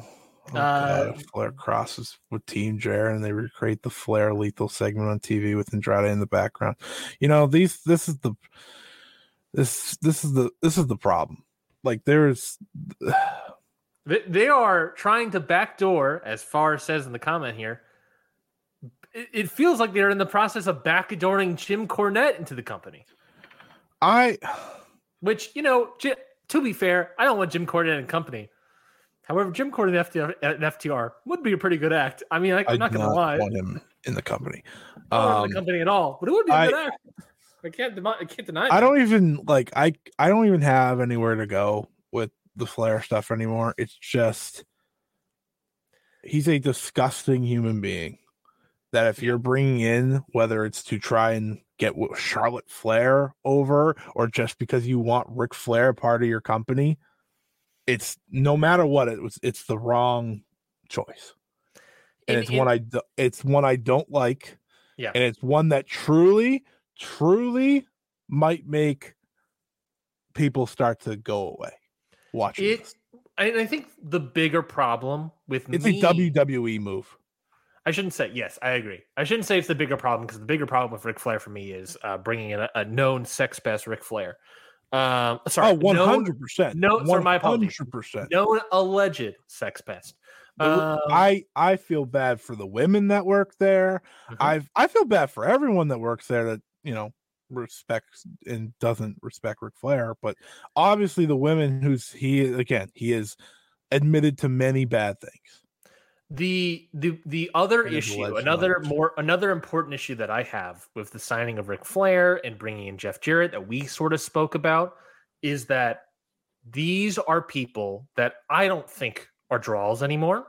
Yet but what they do is they eat up a lot of TV time because you sign them to probably good deals.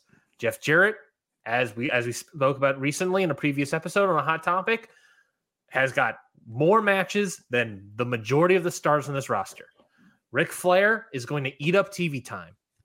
Sting hasn't really eat up TV time, but I'm fine with that. Sting's been perfect in his role. But these guys are going to eat up TV time because you signed them to big, sizable contracts where you need to put them on TV and hope they draw. Edge, he's not up there in terms of the olds, but you got to do something. Paul White was a commentator on Dark. You got rid of Dark, and now you still have this big money contract floating around where the guy's doing nothing, just making bank. What do? We got to put him in a match where he can barely walk. Like, they're eating up TV time, not only eating up TV time, eating up spots that people on the younger roster can put in. You know what would have been good? You know who would have been good? Going back to it all the way. You know who honestly would have been good instead of Paul White in that role? Daniel Garcia. Daniel Garcia was wrong, returns to Chris Jericho, and Sammy Guevara, hopefully, healed up maybe, I don't know. But let's say Sammy Guevara returns at Full Gear, Sammy Guevara versus Daniel Garcia. It's there. But instead, because we had this contracted Big Show with Paul White, we got to put him in. We got to use him. We got to use Jericho, an act that was over, but that was 2 decades ago at this point, a decade ago or whatever at this point. Jericho actually might be 2 decades old. Hold on. No, it's a decade. It's a decade, right? Maybe a decade and a half. Yeah, almost. Let's see. It's like 2009, 2010. This is 2009. They had very unofficial reunions. 2009 to 2010. So yeah, about a decade and a half. That is very old. That is very old. But yeah, it's frustrating. There are guys that could have these spots, top spots that make sense. Daniel Garcia is a guy that makes sense. But Paul White's there. Ric Flair's there now.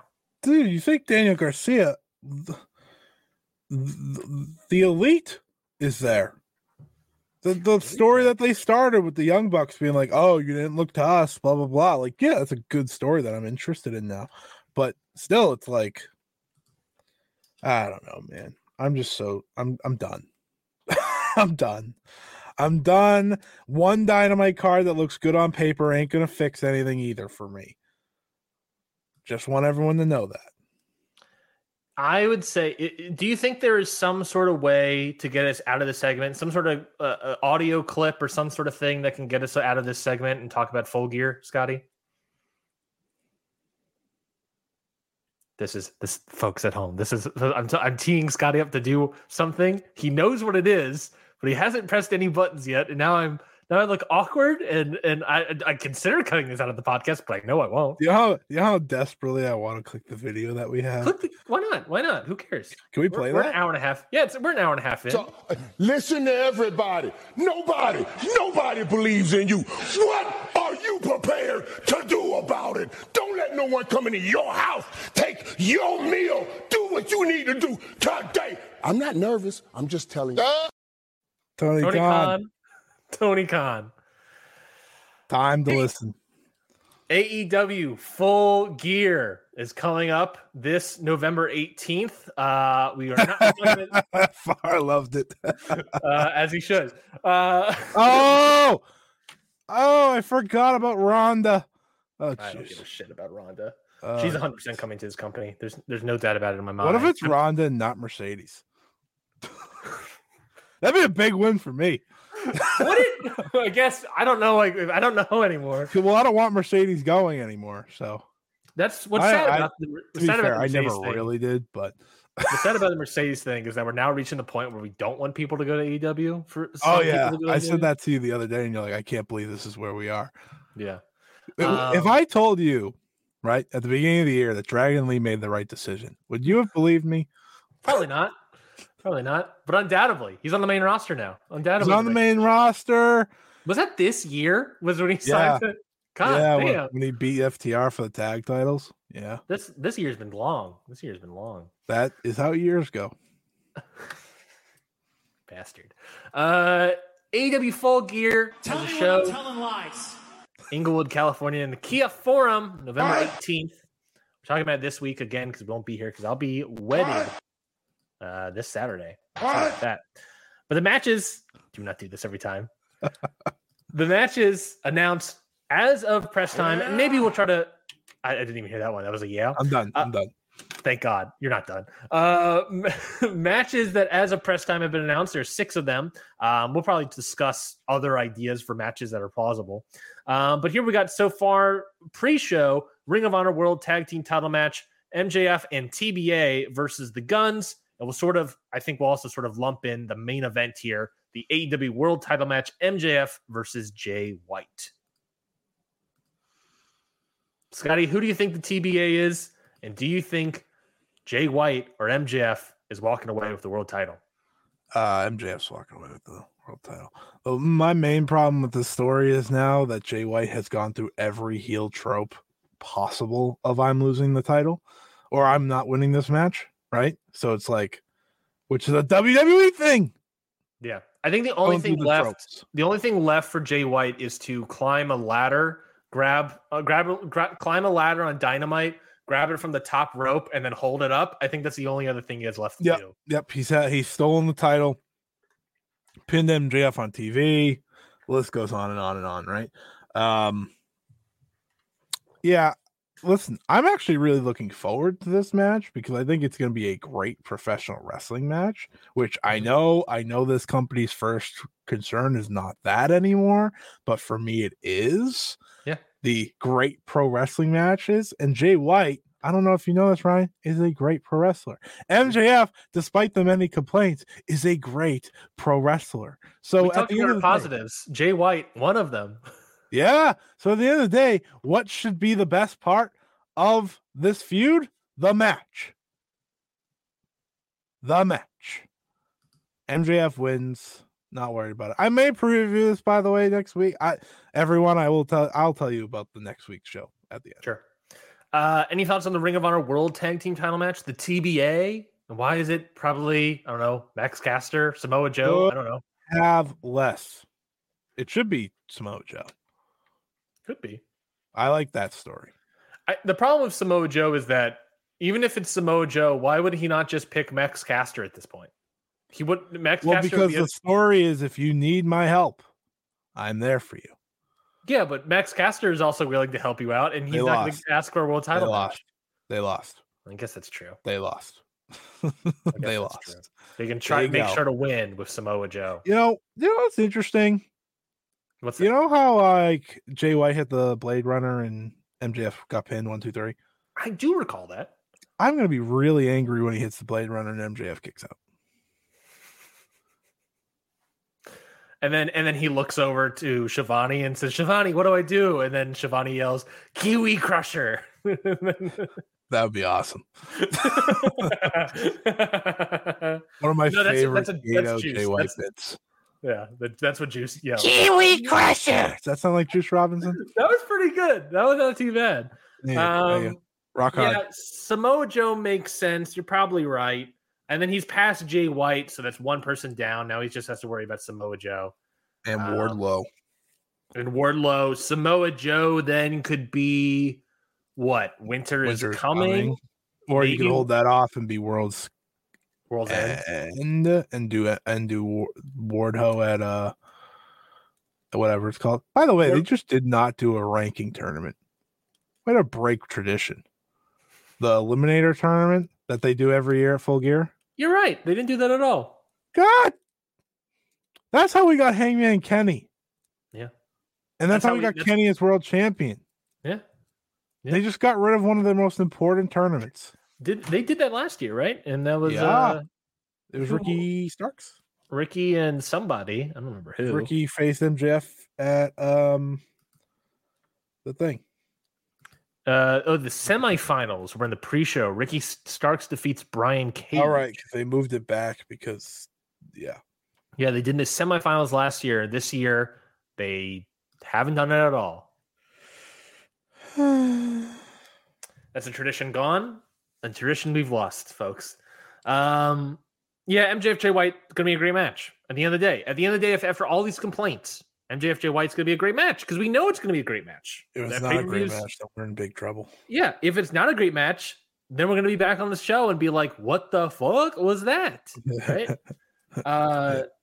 That's a legitimate concern. What the fuck? Yeah, it is. It's going to be good. It's going to be great. I have no doubt in my mind. I think the only issue is that Jay White can have great matches. Sometimes he gets too self-indulgent in his matches. I think that's the only concern. But otherwise, I think it's going to be a great match. It should be a blood-like feud type match. It should. Will it? Is there any argument for Jay White winning beyond just being he's been doing great? He's been a star on television, and is there an argument? Yeah, because he's great. And MJF has been stinking the bed a little bit. I think a refresh is much needed. Yeah, but it's not going to happen. So, yeah, I agree. AEW Women's World Title match: Timeless Toni Storm versus Hikaru Shida. Oh, before we do that, Far asked the question: what do you guys think of MJF getting pinned on television? It's setting up the world title match. I don't care. I don't love it, but it's it's setting up the world title picture, the world title match. It's already set up. This is just more coals on the fire. Adam Cole's on the fire, so I don't necessarily mind it.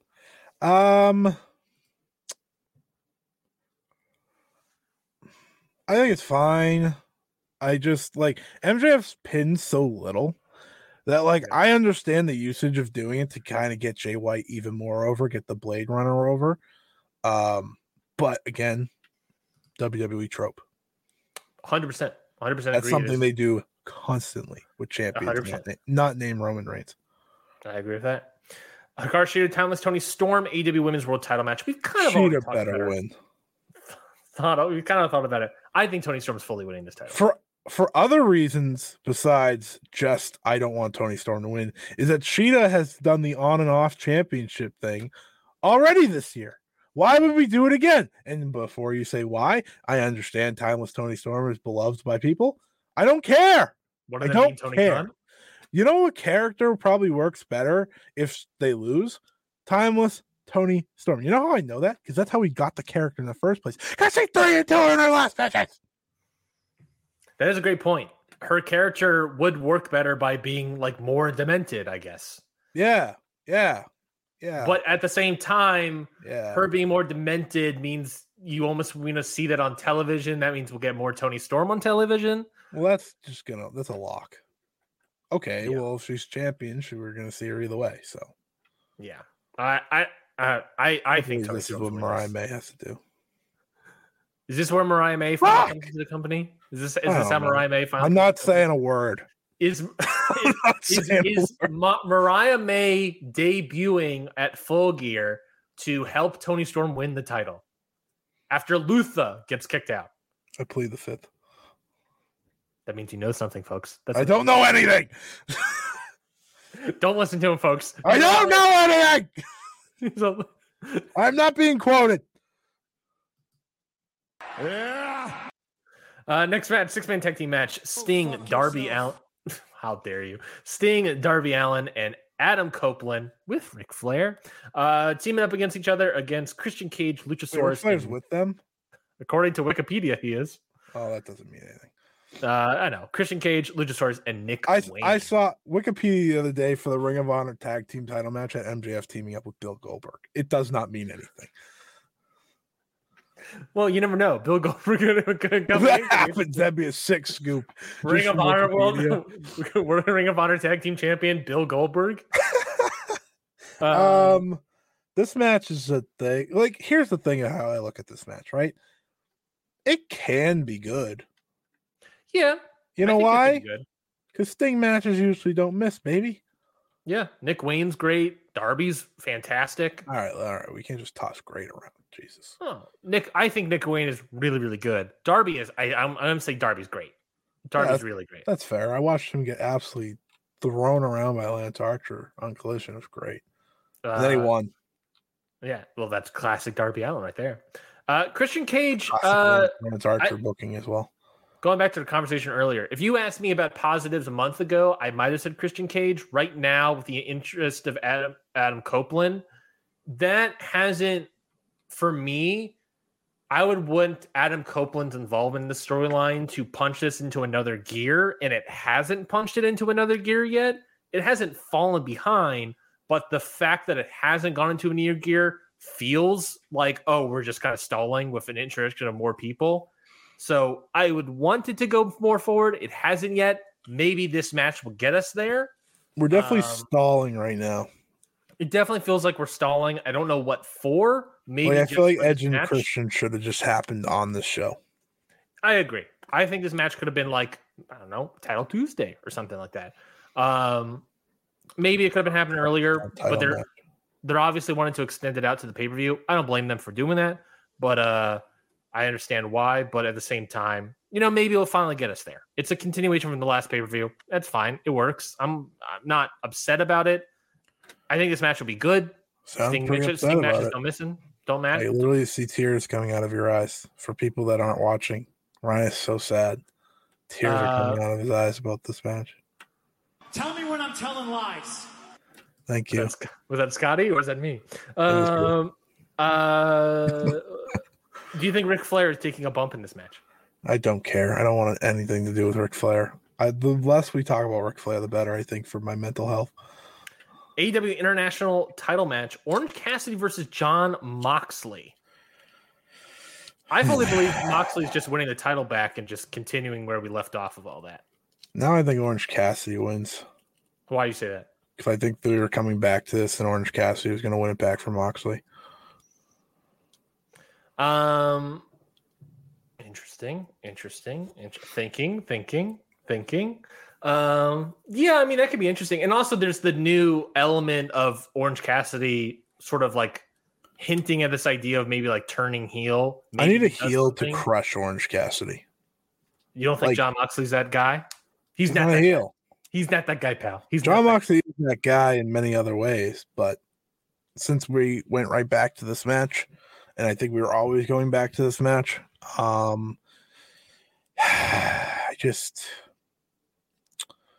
don't know. I need Orange Cassidy to win this match so that John Moxley can win the new Japan Intercontinental title. Oh, you're trying to stew me up, aren't you? We'll get to that, but my whole theory there hinges on if John Moxley wins the title here, then I know what's happening with the IC title there. So I need him to lose, but I think he's winning. So I don't know. I'm terrified, Scotty. I think he loses. I think it'll still be a good match. I don't think any of these pay-per-views are going to be bad matches. Tony Storm. These pay-per-views are going to be bad. Well, on paper, Tony Storm versus Hikaru Shida should be great. But right now, I don't know. Timeless Tony Storm? You kidding me? Don't know. Nah. I would love if Orange kept the title and did like a heel cheating bit to win the title. That would be interesting. That would be very interesting because we kind of got hints of that, of like him ignoring his best friends and all this sort of stuff. So I think there's an interest of like him doing everything he can to keep the title, and maybe the thing that he has to do is like a low blow or something. A Superman punch to the balls. I understand this. By the way, I just realized that Kenny Omega is like very much on track not to be on this pay-per-view because that street fight's happening on a TV show. So that's dumb. I'm so over Orange Cassidy. Really? I've been over Orange Cassidy for a very long time. Mm-hmm. And I understand the match with Moxley was great, yada, yada, yada. Guess what? You know who has a lot of great matches? John Moxley. Congratulations. Way to add another one. Is he your Hiromu? Oh, 100%. Where it's like everyone loves him, and I'm like, I'm so over this man. Don't want him on television. Absolutely. Yeah. No, I understand. Saying that as the guy with the Hiromu issue, I completely understand. Last match announced here: singles match, Hangman Adam Page versus Swerve Strickland. Oh, again, match I'm most looking forward to. Again, should be a great match. It needs a step. It does feel like it needs a step, right? After obviously already doing the match previously and then a home invasion angle, it feels like a step should be coming. Perhaps we're going for a third match, which will have the step. So, in which case, if we're going to go for a third match, Adam Page is winning here, and we'll have a Texas Death match. Sounds good. At Winter is Coming. That's Texas Death. That's the Hangman way. So yeah, Texas Death at Winter's Coming in Arlington, Texas. And then Swerve wins, and then Swerve challenges MJF and takes the title. All right, we're in. We're back in it, baby. Woo! How to fix AEW in 3 ways. 3 months. 3 months. Yeah. Swerve loses to Hangman. They do a Texas Death match. He goes for MJF. He wins the title. We're back, baby. Yeah, he wins in a month. He wins the title in a month. You're welcome, everyone. Absolutely hot shot him to the title. Yeah, that's not stunt booking.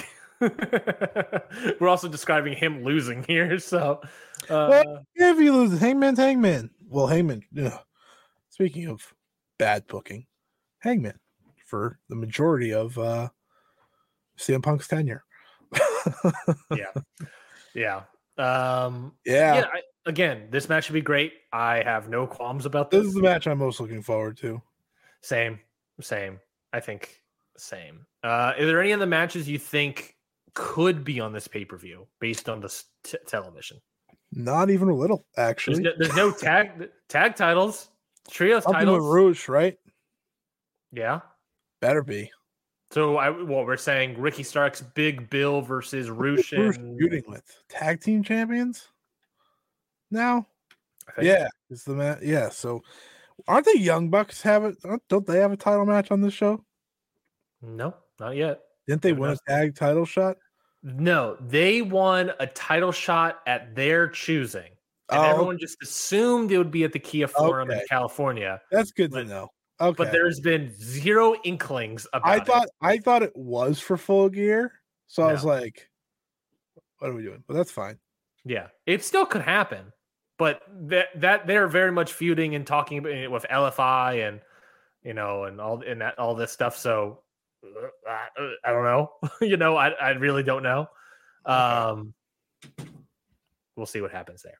So, trios, no idea, because the Acclaim just run in a circle. Yeah. They've run in a circle since they won the titles. TBS, who's the TBS champion? Chris Statlander. Probably Willow and Sky. Yeah. Probably a 4-way between them and Julia. That makes sense. That would be a good way to wrap up. That's actually a match that makes sense, so I'm fine with it. So that makes sense. So it'll probably be Chris versus Abaddon then. Nothing made me. By the way, nothing made me more frustrated than seeing Abaddon come out for the number 1 contenders match on Rampage last week, and then be like, Abaddon on a 17 match winning streak. I was like, she hasn't been on TV in years, in a year. She hasn't been on Dark or anything since March. Any other stories that I'm missing?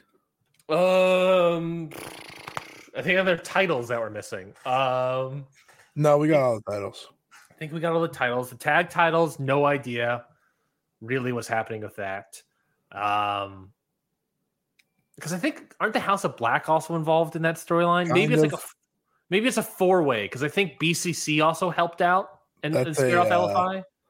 That's a AEW pay-per-view classic for the tag titles. Put them in a multi-man match and never a real big tag title match. So we're gonna say House of Black, LFI, Claudio and Wheeler Yuta, Big Bill, Ricky Starks, 4-way for the tag titles. You're missing Roosh. I said LFI. Oh. Which I assume is going to be Roosh and hopefully Drilistico. I'll take a Drilistico. That's good. Preston Vance, you know it. It's going to be Preston Vance and Drilistico. Young Bucks, nowhere to be found right now. Andrade and Miro, probably. They're doing that on Collision. Mm-hmm. That's plausible. Pay-per-view match. I'd welcome that. Plausible.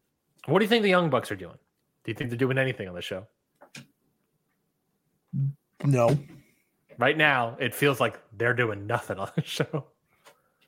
So between that and Kenny, it's likely nothing. Great. As we all wanted and as we all expected. Full Gear, I think it should be a really good show. At the end of the day, it's going to be out 4 hours of great wrestling. And that's all I want from AEW, folks. At the end of the day of this conversation, that is all I want. It only lasted an hour and 57 minutes. I was going to say, do we get into New Japan Power Struggle? Okay, yes. Perfect. Too much news happened for me not to talk about it. That's fair. Let me open up my card here. Do not start at the top. We go from the bottom on this one. Okay, perfect. Then we'll open up with New Japan Power Struggle, IWGP US/UK heavyweight title match. Will Ospreay defeats Shota Umino in 40 minutes and 16 seconds. That's the top. I literally just said start from the bottom.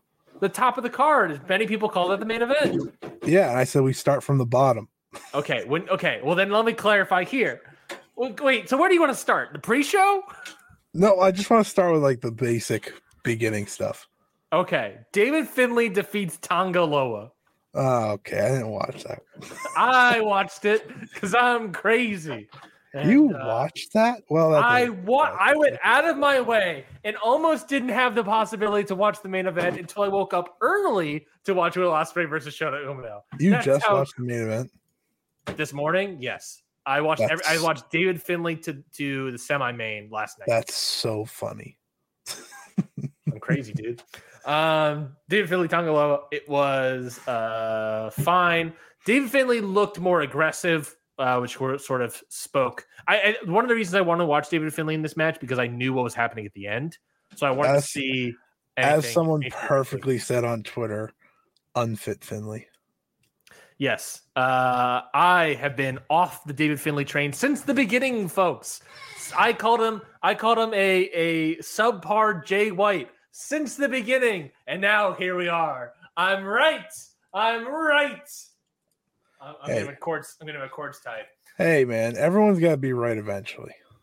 It was a fine match. David Finlay looked more aggressive, which was good, but ultimately not a fun match. Great-O-Khan versus Jon Moxley. It starts out, they brawl a lot, and they get a double count out. It then turns into a Falls Count Anywhere match that I thought was great. Yeah, that was fun. That's like the best usage of Jon Moxley in a match that doesn't have any story to it. It's like, let's just make this crazy. Let's just make this a crazy brawl. And that's exactly what they did. That it also felt like the most Terry Funk Jon Moxley has been. I you know what I mean? Have I said this to you before? Maybe. That Jon Moxley in New Japan for me is infinitely better than Jon Moxley in AEW. Infinitely? I don't know if I would agree with infinitely. I think he's so good in New Japan. He is great. Like he is just so like badass. Like he's extra badass in New Japan. Infinitely's a little bit of extreme. I'm not gonna lie to you, but like maybe that's because of his theme song. I like his theme song more in New Japan. So I think that's why it's Infinitely. But he just has like this aura to him that is so different from the rest of the New Japan roster. So he stands out more. Yeah, and like he's having this awesome, fun brawl with Great-O-Khan, right? Mm-hmm. They have no story, but they were just like, let's just go around Osaka.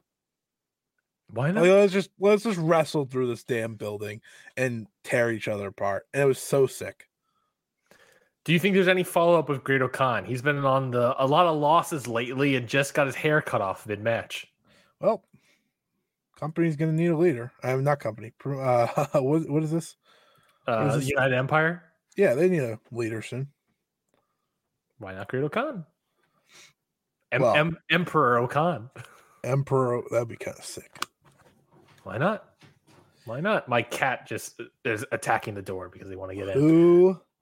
Where's the lie? Something. I don't know. Just go. Kazuchika Okada, Tomohiro Ishii, and Hiroshi Tanahashi, one of the best six-man in the game today. Defeat Mikey Nicholls, Shane Hasten, Zack Sabre Jr. to defend successfully the never openweight six-man tag team titles. I love that they took these titles. Me too. It's been so good. Can I add a title to Tomohiro Ishii? Not a physical title. But a lot of people call him one of the best G1 wrestlers in modern G1 history, right? Yeah. I think Tomohiro Ishii might be one of the best six-man wrestlers. I like him better in six men than I do even in singles. Because I watched this match and then I was like, man, this is great. Tomohiro Ishii was great in this match. And then I was like, wait, what? Didn't Tomohiro Ishii also have a fantastic never six-man run with Hiroki Goto and Yoshihashi? Yeah. And he was great in that too. And then I was just like, is he? I gotta think about it. But I was like, is he one of the best six-man wrestlers? Trios wrestlers today? Yeah, for sure. I think the best booked title in New Japan this year has been the never openweight titles. At least since these three have won it. Because these three have like they've had like the dream run, which obviously is the point when you put the belts on Okada. But they beat El Desperado, Minoru Suzuki, and Ren Narita, which was great. I really enjoyed that. Then they beat Blackpool Combat Club, Jon Moxley, Claudio, and Shota, which was a great build to that, a great match. I even thought the match with Hiroyoshi Tenzan, Tiger Mask, and Togi Makabe and Korkin was so it wasn't like, obviously it's not like a blow away match, but the story of the match was these old guys just trying to give it one last time in a rockin' Corkin, and it was so much fun. And then they faced the Motor City Machine Guns and Josh Alexander, which again rocked. And then TMDK has been great all year. So only 4-5 matches with these guys, and everyone's memorable. Yeah, you're gonna remember at least one bit from everything. That Ishii headbutt to Josh Alexander, the Claudio swing. I remember they made the Tenzan match memorable. Yeah, just like Tenzan trying to give like one more gasp essentially in his career, let alone that match. And I thought that was so good because he can barely move, but he's like, I'm gonna try, man. Like, I'm gonna try this one last time. That's all I need from you, Tenzan. That's all I need. Great match. Really, really good match. Really fun. Zack Sabre Jr. and Ishii have great chemistry. Super Junior Tag League final match, Catch 2-2. Hey. My apologies. You're right. I'm reading Cage Match. I don't remember. Cage Match doesn't have promos in between these matches. Should, though. That would really help my life if they put those in there. Talk to me. What happened in between? The lights go out. Bryan Danielson pops on the screen with a thing over his eye, playing up the broken orbital bone. Poor Andrade, right? He doesn't get any credit for that broken orbital bone. They're using it in the story. But it's great. Danielson's like, I've beaten you twice. You've injured me twice. So it's like, what's the reason for running this match back? Danielson's left injured both times. What was the price? And essentially he's like, I'm going to break your arm, blah, blah, blah. At the Tokyo Dome. Guys, people, folks, Ryan, everyone. Me? Bryan Danielson's wrestling inside the Tokyo Dome to start off next year. And it's against Kazuchika Okada. Again. Hashtag my main event. Yeah, undoubtedly. Can we do another vote? Can Naito get the semi-main? No, I want Naito to get the thing, but like, nothing's better than this. This is the one, you know. This is the one that all us fans are gonna be out to see. Obviously people make a joke. Oh, it wasn't in Tokyo, no 5 stars. There's a different feel with Bryan Danielson stepping into that Tokyo Dome. I can't wait. Final countdown might hit like crack if that's what they do. I think you pay for it. Why not? Who cares? Tony Khan, be a man. Pay for it. Pay for it. Don't make me play the video again. Super Junior Tag League final match. Catch 2-2. Francisco Akira and TJP defeat House of Torture, Show, and Yoshinobu Kanemaru to win the Super Junior Tag League. Pretty good. Fine. All right. This is good. Desperado and Master Wato were the best part of Tag League, and they didn't get a final spot. They were in the opener. Were they? Well, I learned why they didn't get a final spot because of the Hiromu challenge, but yeah, we're still a little hurt. That's fair. Instead, this match was good. House of Torture, baby. This match was good. Francisco and Kira and TJP are one of the best tag teams this year. Yeah, 2-2's been great. And House of Torture is House of Torture. Damn right, baby. Damn right, so, baby.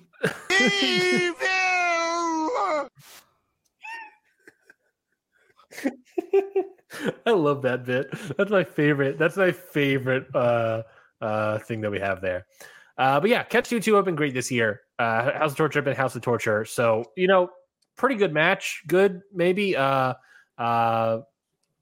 Yeah, I thought the neck work, I guess you could say, of TJP was fantastic. I think all made sense. On doing a new finisher worked as well. And something that neck based, everything made sense. It made the psychology of the tournament make sense. It was serviceable. What did you think of now that we can sort of watch a little bit of him? You've watched a little bit more of him than I have. What did you think of commentary's new Walker Stewart, right? Stewart? He's great. I really like him. I think as time goes on, He's going to get better and better, obviously, as he gets more comfortable. You know, this was what, his third show in Japan, second show in Japan ever, right? And he's just been, you know, thrown into action. But I think he's very professional in the way he calls. And, you know, obviously, you know, the reason he's a commentator at the age of 21 is his voice and how, you know, how confident I'm sure he is in his stuff. But I think by Wrestle Kingdom, he's going to be really comfortable. And I think that's great. Like, I think getting him in now was the right choice. Yeah, he has like a lot of like Ian Riccoboni like professionalism in his voice that I really like. I will say, and I think you're right. I think it's mostly because he's still early on. This was advice I was given once, was that he is doing commentary, as an example, too much like he's doing Ryan Seacrest. He's very professional, very put on.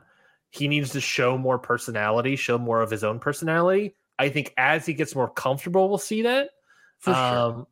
And I think that's just a matter of time. I want to see more of his personality. I think he was the right choice. I think so far, I think he's a solid choice. I want to remain to see what we get moving forward.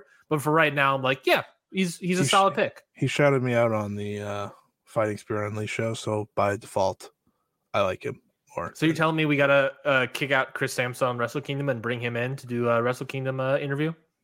And that is not what I said, Chris Sampson. That's very different previews there. Very true. Very true. Maybe we still get Walker Stewart. Maybe we try to. I'd love to get Walker on. Walker, I think that's Kevin Kelly's last show of the Dome, but I think Walker gets to do some of it at least. That would make sense. That makes sense. Do a little passing of the torch there. IWGP Junior Heavyweight Title match. Hiromu Takahashi defeats Taiji Ishimori in 20 minutes and 38 seconds of a match I didn't give a shit about. That's. You know, you say how you like over Hiromu. Anytime Taiji Ishimori is on my screen, I'm like, I do not care. I don't care about Taiji Ishimori either. I'm happy Desperado's getting the title match, though. Yeah, that's good. He should win. Desperado's the best junior New Japan has been for a long time now. Yes, that is 100% accurate. I completely agree with that. Taiji Ishimori is just stale as year-old bread. He looked cool. He looked cool in all white. Yeah, he had cool contact lenses in. He did all this stuff. I've seen this match, I think, a bajillion times at this point. Yep, and it gets worse every time. Hiromu, I don't know. I think Hiromu just needs like something different. He needs a new fresh coat of paint or something. I don't know what. Like, I don't necessarily want to get rid of the character, but it's just like he's over, so it doesn't matter. I know that's the problem. He sells tickets, so it doesn't matter. He's helped sell DDT a shit ton of tickets for Sumo Hall. I'm told it's been him more than Jericho. Wow, eat your heart out, Chris Jericho. Well, it's not one's a massive star in New Japan currently. So yeah, I mean, people are into Hiromu. People said he had a pretty good year at the top. I wasn't too into it as most people were, but like you enjoyed a lot of his early year, and then the rest of the year was just kind of like he's around. Terrible. Second half's been terrible, and he's had all the matches to be good. Yeah. It's been a real shame for Hiromu here. But Despy getting the title match is very, very much the right choice. Yeah, the Wrestle Kingdom match. Absolutely win. And if their history says anything, that could be like one of the best matches of the night easily. Well, second to I said one of, not the. I did not say the. God. This match, Hiromu Taiji Ishimori, again, pretty good match. Just nothing bad about it. No, they're good wrestlers, especially when Taiji Ishimori is working. Very professional wrestling match. Yeah. Speaking about great professional wrestling matches, IWGP US Heavyweight Title match, the main event. I switched from English commentary on here, so I went back to Japanese because I wanted to hear Walker. Sure. But I was purposely watching this main event unspoiled. Obviously, I'm a shooter maniac, obviously. I've been riding the Shooter wave since he was in Rev Pro, baby. You know, like this. That's my guy, right? You know this. What are you gonna play a video? Are you playing something? Okay, you looked like you were clicking something. I was like, oh, I've been a Shooter guy. I've believed in Shooter time and time again. I want him to have his moment. I understand a lot of people have went with Tsuji, like a lot of people like Yu Uemura, Ren Narita's there. You know, but I have been the Shooter guy, and I believed in this match, the way they told the story. That's the way they've told the story to get here. Like if you've watched, remember the Rev Pro match where he won and his dad called it. And then they had the match at Historic Crossover last year where he couldn't win, and now we're here.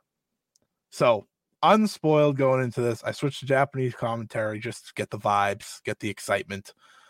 Yeah, because it's just a different feel.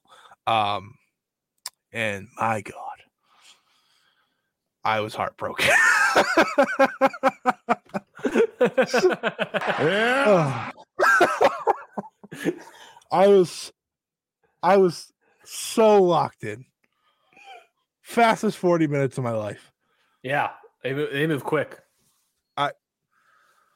Man. Yeah. I'll let you talk first. Great match. It felt, and I think this is the biggest compliment I can give to Shota Umino. This felt like the Will Ospreay, Kenny Omega Wrestle Kingdom match earlier this year. Yeah. That's what this match felt like. Which is credit to Shota 100%. Credit to Shota, credit to Will Ospreay. Well, he doesn't need it. He's got enough flowers. People give him flowers all the time. He's gonna get another 5-star match. Who cares? Shut up. He sneezes 4-star matches. That's I'm not giving him credit anymore. Yeah. Done. He doesn't need it.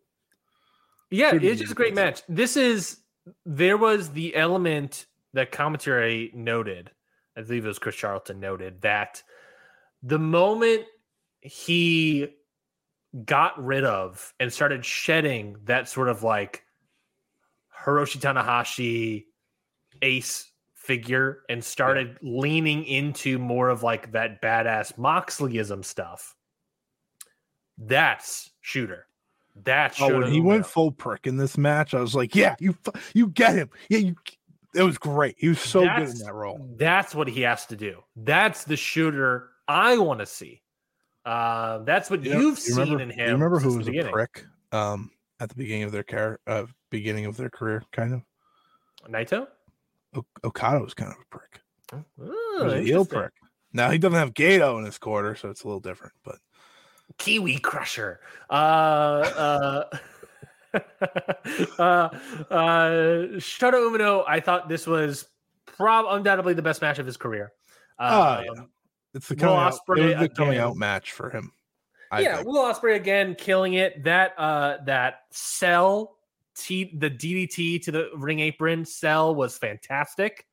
That's how you sell a move, not take notes, JD McDonough. The Tiger Bomb. The Tiger Bomb to the dual tables, very reminiscent of the Omega MJF thing. That's what I thought about. But the Tiger Bomb through the tables, that was fantastic. The moment where Shooter switched into more of the badass stuff, his nose breaks. He takes Ospreay to the outside and just throws him across the barricades over and over and over again, just looking like a badass. That is a great moment. And yeah, just the finish. I like how, the Hidden Blade was a great finisher, but I'm realizing now, that's just his V trigger. That's just the move he can pop out of nowhere and just kill you with. Yeah. That's how you do it. And that he's gotten it over, and it's so good. The Storm Driver's great. I love that as a finisher. I wish that was his finisher. I wish it wasn't the lead up to the Stormbreaker, but whatever. That should be like his burning hammer. It should be the Storm Driver 93. But whatever. These are my tiny complaints. I would have, if I had to give one tiny complaint, because I'm not like a 5-star person here. I went 4.5. if I had to give a complaint, it would be like, I think if you trimmed a couple minutes off, maybe like 3 to 5 minutes off. Once I saw this was 40 minutes, I was like, I know exactly what Ryan's gonna say. Exactly. My sweet spot is like 35. That's just a you thing. That's just a me. That's my preference. If you trim off just a little bit, trim off a little bit of fat, you get more into it, because I love wrestlers that go nonstop, full speed ahead, destroy each other, 35 minutes in and out. Well, maybe not in and out for 35 minutes. Well, for some people, never mind. 35 minutes is fantastic timeline for me. 40 minutes, a little bit too long. But doesn't matter. It doesn't matter. That's a minor complaint to a fantastic match. Fantastic 4.5 match. Now, is Shooter the guy for me? No, it's still Yota Tsuji. I'm still Yota. I'm still full. Shota's the ace, Tsuji's the Naito. Yeah, maybe. That's what it is. That's what it 100%. That is 100% their placement moving forward. And where's Red Narita and all this? He is maybe Ishii someday. Is that the current flop of the year? Is Red Narita? Is he even on this card? No, we just shit on AEW for an hour, dude. Like, what, how could he be the flop of the year? Yeah, for New Japan, that's what I meant. But for New Japan, maybe. Okay, so this was the most invested I've been in a men's professional wrestling match in, I don't know. I never am usually this invested in a match. It's one of my favorite matches of the year. The reason it's not perfect is because it didn't have the right winner. Every bit of this match was telling the story of Shota overcoming Ospreay and winning that title just for him to lose. And that is not an Ospreay fault. That is not a Shota fault. In the end, it is a continuation of Gato not going with the future in this company. We said it with Yota Tsuji. We say it now with Shota Umino. It's something they refuse to do. And instead, Ryan, the most likely scenario is that they're giving this title and they're having Will Ospreay lose his final New Japan match to either an AEW wrestler or someone who ain't him. Can we talk about that, please? We will in a second. I just want to give credit to this match real quick because I thought it was truly phenomenal. Like I said, one of my favorite matches of the year. Like you said, another banner performance for Ospreay. But this was a complete performance for Shota Umino. And I think we've now gotten to the point where he came up short again in his biggest match and his best match. He will now add that next finisher that he needs to get the job done, which is something we've talked about. Moxley coming out there to try to rally the boys, like the imagery I had of when he used to be in Moxley's corner, now Moxley's in his corner. That was such a cool moment. Yeah. Like I was literally on the edge of my seat. Again, most I've cared about a men's professional wrestling match in a very long time. I can't tell you the last time I was this invested. And when that Stormbreaker got hit, boy, was I devastated. And it only got worse from there.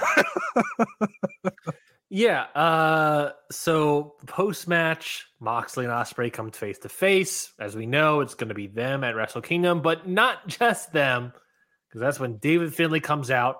He shillelaghs all of them. He shillelaghs Callum Newman. Nobody else is around. Him and Gato take out a big fiend-sized hammer and smash both the IWGP US and UK title belts. And come to find out that at Wrestle Kingdom, for not these belts, but for a new belt, don't know what it's going to be. Is it the IC title? A new US belt? I don't know. But for some new belt, it will be Will Ospreay versus Jon Moxley versus David Finlay. And Scotty, David Finlay is winning this match. Can I walk you through my scenario? I don't even need you to, but yeah, you can in 1 second, obviously, because this is a podcast. What? I just want to say how dumb it is that this is the way to go. Yeah, no, it's not good. I don't like it. They fed Ospreay, Suji, and Shota on his way out. Either of them should have won. Both phenomenal matches. Phenomenal matches. The best of both of their careers. Yeah. Could have argued either one winning. And instead, the result of this title reign is going to be David Finlay winning the title. Get out of here. Get out of here. Fuck yourself. Is that one specifically to Gato? Yes. I decided he books for his guy. That's all he cares about. Yeah, it's kind of true. It's definitely kind of true. Walk through the scenario. Yeah, so David Finlay, like number one, like I said kind of previously, in a weird way, it kind of hinges on this idea of like Moxley. I think Moxley's winning the AEW International title. We're just going to go back to where we kind of began with this whole storyline of Moxley, right? Now, if he doesn't win, I think there's a good chance he can win the title or whatever this new title is. I think that makes sense. Sure. If he does win, David Finlay's got to win this title because number one, if Moxley is in this title picture, and if he becomes the AEW International Champion and also becomes the IWGP US Champion or Intercontinental Champion or whatever, then why put David Finlay in the match? Just for him to get in a Wrestle Kingdom spot? He could have faced Shingo for the Never title. That's a spot. It's not a match I would necessarily want, but that's a spot. That's a singles match. Why has it got to be this match? Right? Why has David Finlay got to be in this match if Mox is going to win? It doesn't matter. Unless you don't want Ospreay to take a pinfall. But as New Japan knows, and it's abundantly clear, Ospreay's on the way out. They were not afraid to do that with the Elite back in 2019. Ospreay is not going to eat the pin here, I don't think. Or, Ospreay, I think, could eat the pin here. So, again, why put David Finlay in the match? So then it gets to David Finlay. Okay, if he's in the match, he might be winning this belt. If Moxley's AEW International Champion, or either way, maybe Tony Khan doesn't want him to be losing. Doesn't want him to even take the pin. Ospreay can't take the pin. Not Ospreay can take it. Ospreay can take the pin, but they don't want Moxley to take the pin. And they don't want to put the title on Moxley because why else put David Finlay in this match? So if you're putting David Finlay in this match, in this three-way, Moxley has a title potentially, or whatever reason, politically, can't lose the belt, can't be pinned or whatever, and Ospreay's going to be pinned by either Moxley or David Finlay. It's going to be David Finlay. David Finlay pinning and beating Ospreay for this title wraps up a little bit of a feud they've had where David Finlay is 1-5 against Will Ospreay, where he's lost every single time against Will Ospreay except for once back in 2022. That was a 4 1/4 match. They would have a great match. This match, I think, is actually going to legitimately be pretty good. But I fully believe that you can continue and kind of wrap up the David Finlay story arc with Will Ospreay. David Finlay is a guy, as I've stated, is not working right now. So if you want to give him a second chance Gato push because Gato's with him, so he really wants him to do something, he wins the title. He beats Will Ospreay. Moxley's a big star that you have the ability to use, and you want to put him into this feud and everything that's been involved with it, but he can't lose. You got to make it a triple threat. You got to have David Finlay win. It's the only thing that makes sense, folks. And I don't like it because, like I said, he's a subpar Jay White and is not going to get and should not get this. He is not the guy. He's not that guy, pal. He's not that guy. And I'm afraid that he is 100% going to be winning this title. And I'm not happy about it. Yeah, it's a bad choice. It's a bad choice. He's they're in trouble. Mid! That's true. They are in trouble though.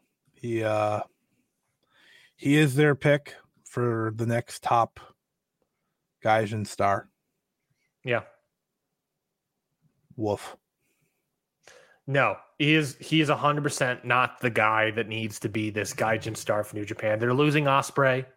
They're getting some more AEW influx, but it's like that's your top Gaijins coming in, or just AEW people that you can bring in.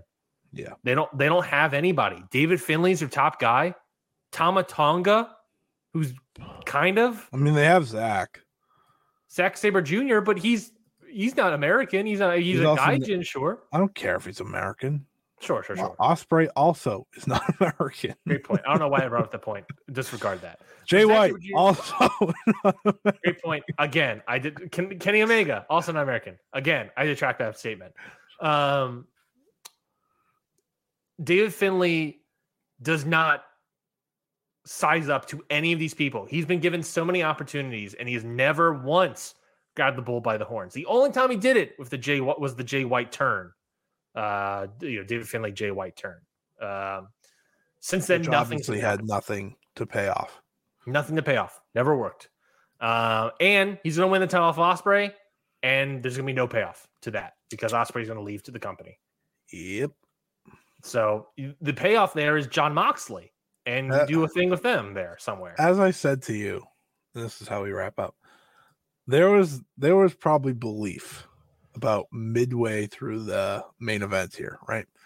That you were going to get Shota Umino versus John Moxley and Ospreay Omega 3 maybe, right as Ospreay's last match or something, right? For Ospreay in his last match in New Japan, something big. And by the end of this match, once Shota got pinned, it was like, all right, we're going to get Moxley and Ospreay. That's fine. Great match. Sure. And instead, Shota Umino has no big match. Ospreay is not only facing Moxley, but he's also facing David Finley. Strap in, folks. Strap in. And there will be no Kenny Omega at Wrestle Kingdom. But we're getting Bryan Danielson, so That's true. That's very true. I'll rejoice in that positive. Long episode, folks. Yeah. A lot of complaints about wrestling nowadays, but we try to give as many positives as we can. Hey, man. I loved Will Ospreay and Shooter. Yeah, I can't wait for Bryan Danielson. I think Bang Bang Gang are some of the best stuff in AEW right now. Yeah. And if Ospreay, knock on wood, goes to AEW, that'd be fantastic. And All Japan's so much better than pretty much everything we talked about. I saw who they crowned today as their new Triple Crown champion. You kidding me? You kidding me? Why do we not talk about them? God. No, we've already gone 2.5 hours. We're big Noah. We were big Noahites. Yeah. That was a bad decision. Yeah, well, that's it for us here, folks, for Ring Post Radio. We appreciate you for listening along. We appreciate everyone that's commented on the show. We appreciate everyone that subscribes to the podcast. If you missed the live feed, you can always subscribe and listen to the podcast wherever you get podcasts. Scotty, talk to the folks. Anything to plug? What's your match of the week? Anything to plug? And I guess plans for next week. Oh yeah, plans for next week. I at least have one guest lined up. We'll probably do a full gear. I was gonna say a full out preview of Full Gear, and then Full Out made me laugh because that's a combination of two of their pay-per-views. So I just but I think I'm gonna preview that and then review Lone Star Shootout, which is this coming Friday. Because that's a great top of the card. So I think that's the plan as we stand. I don't know when that episode's going to be recorded. I don't know when that episode's going to drop, but that is the plan as of now. I will make sure to get that out. And when I say I'll make sure, I mean I will record it and Ryan will do the rest on his wedding weekend, because that's the way we do. That's the way we do things here, baby. I think I can probably get it out Sunday afternoon. Maybe I can definitely get it out Monday. That's good. That means I don't have to rush. Overall match of the week. MJF versus Kenny happened after the last time we record. So actually I think it happened during when we it happened during a recording. But either way, yeah, I'm not gonna be here next week, as Scotty just stated. Next time you see me, you'll be a married man. I'll be a married man. I'll be taking ladies. And like any ladies listen to our show. I think hey, if they do, respect to you. Thank you for listening. If they do, Scotty is available. That is not what I meant. What's your match of the week? bud. Match of the week. I would give a proper match of the week, but I don't want to give any praise to that show. So my actual match of the week, my non blood money match of the week, is going to be Rampage is the triple threat lucha match that opened the show. Commander, El Hijo del Vikingo, and Penta El Zero Miedo. I thought that was a really good match. Really, really great match. Lucha, baby. Just do more lucha. That's we've been arguing that forever. Just do more lucha. That's all you need. That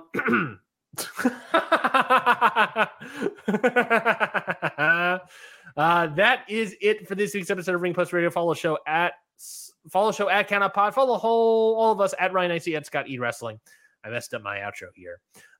When we come back, we won't be back next week. Scotty will be back next week talking Lone Star Shootout and last minute Full Gear preview. When we are both back together, we'll be reviewing Full Gear and previewing Survivor Series at the very least.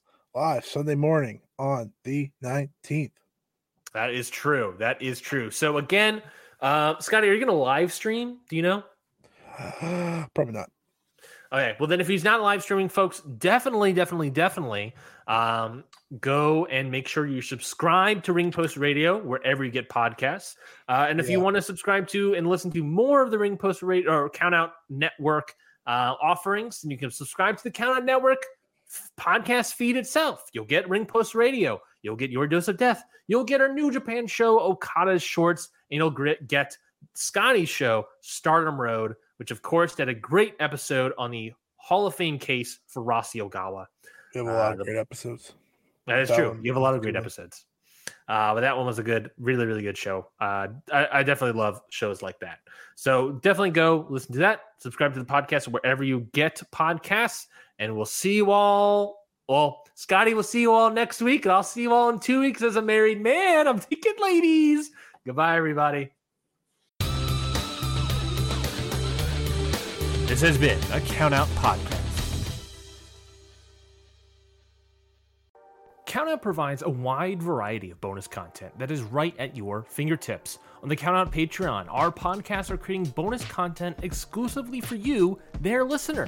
For only $5 a month, you can watch instant reactions to major shows, watch-alongs, early access to main feed podcasts, some fun goof and gag audio, plus shows from some of the podcasters' outside interests. It's the best way to experience all that the Count Out Network has to offer. So head on down to patreon.com/countout to take part in some of the best and most fun content wrestling has to offer. Again, that is patreon.com/countout.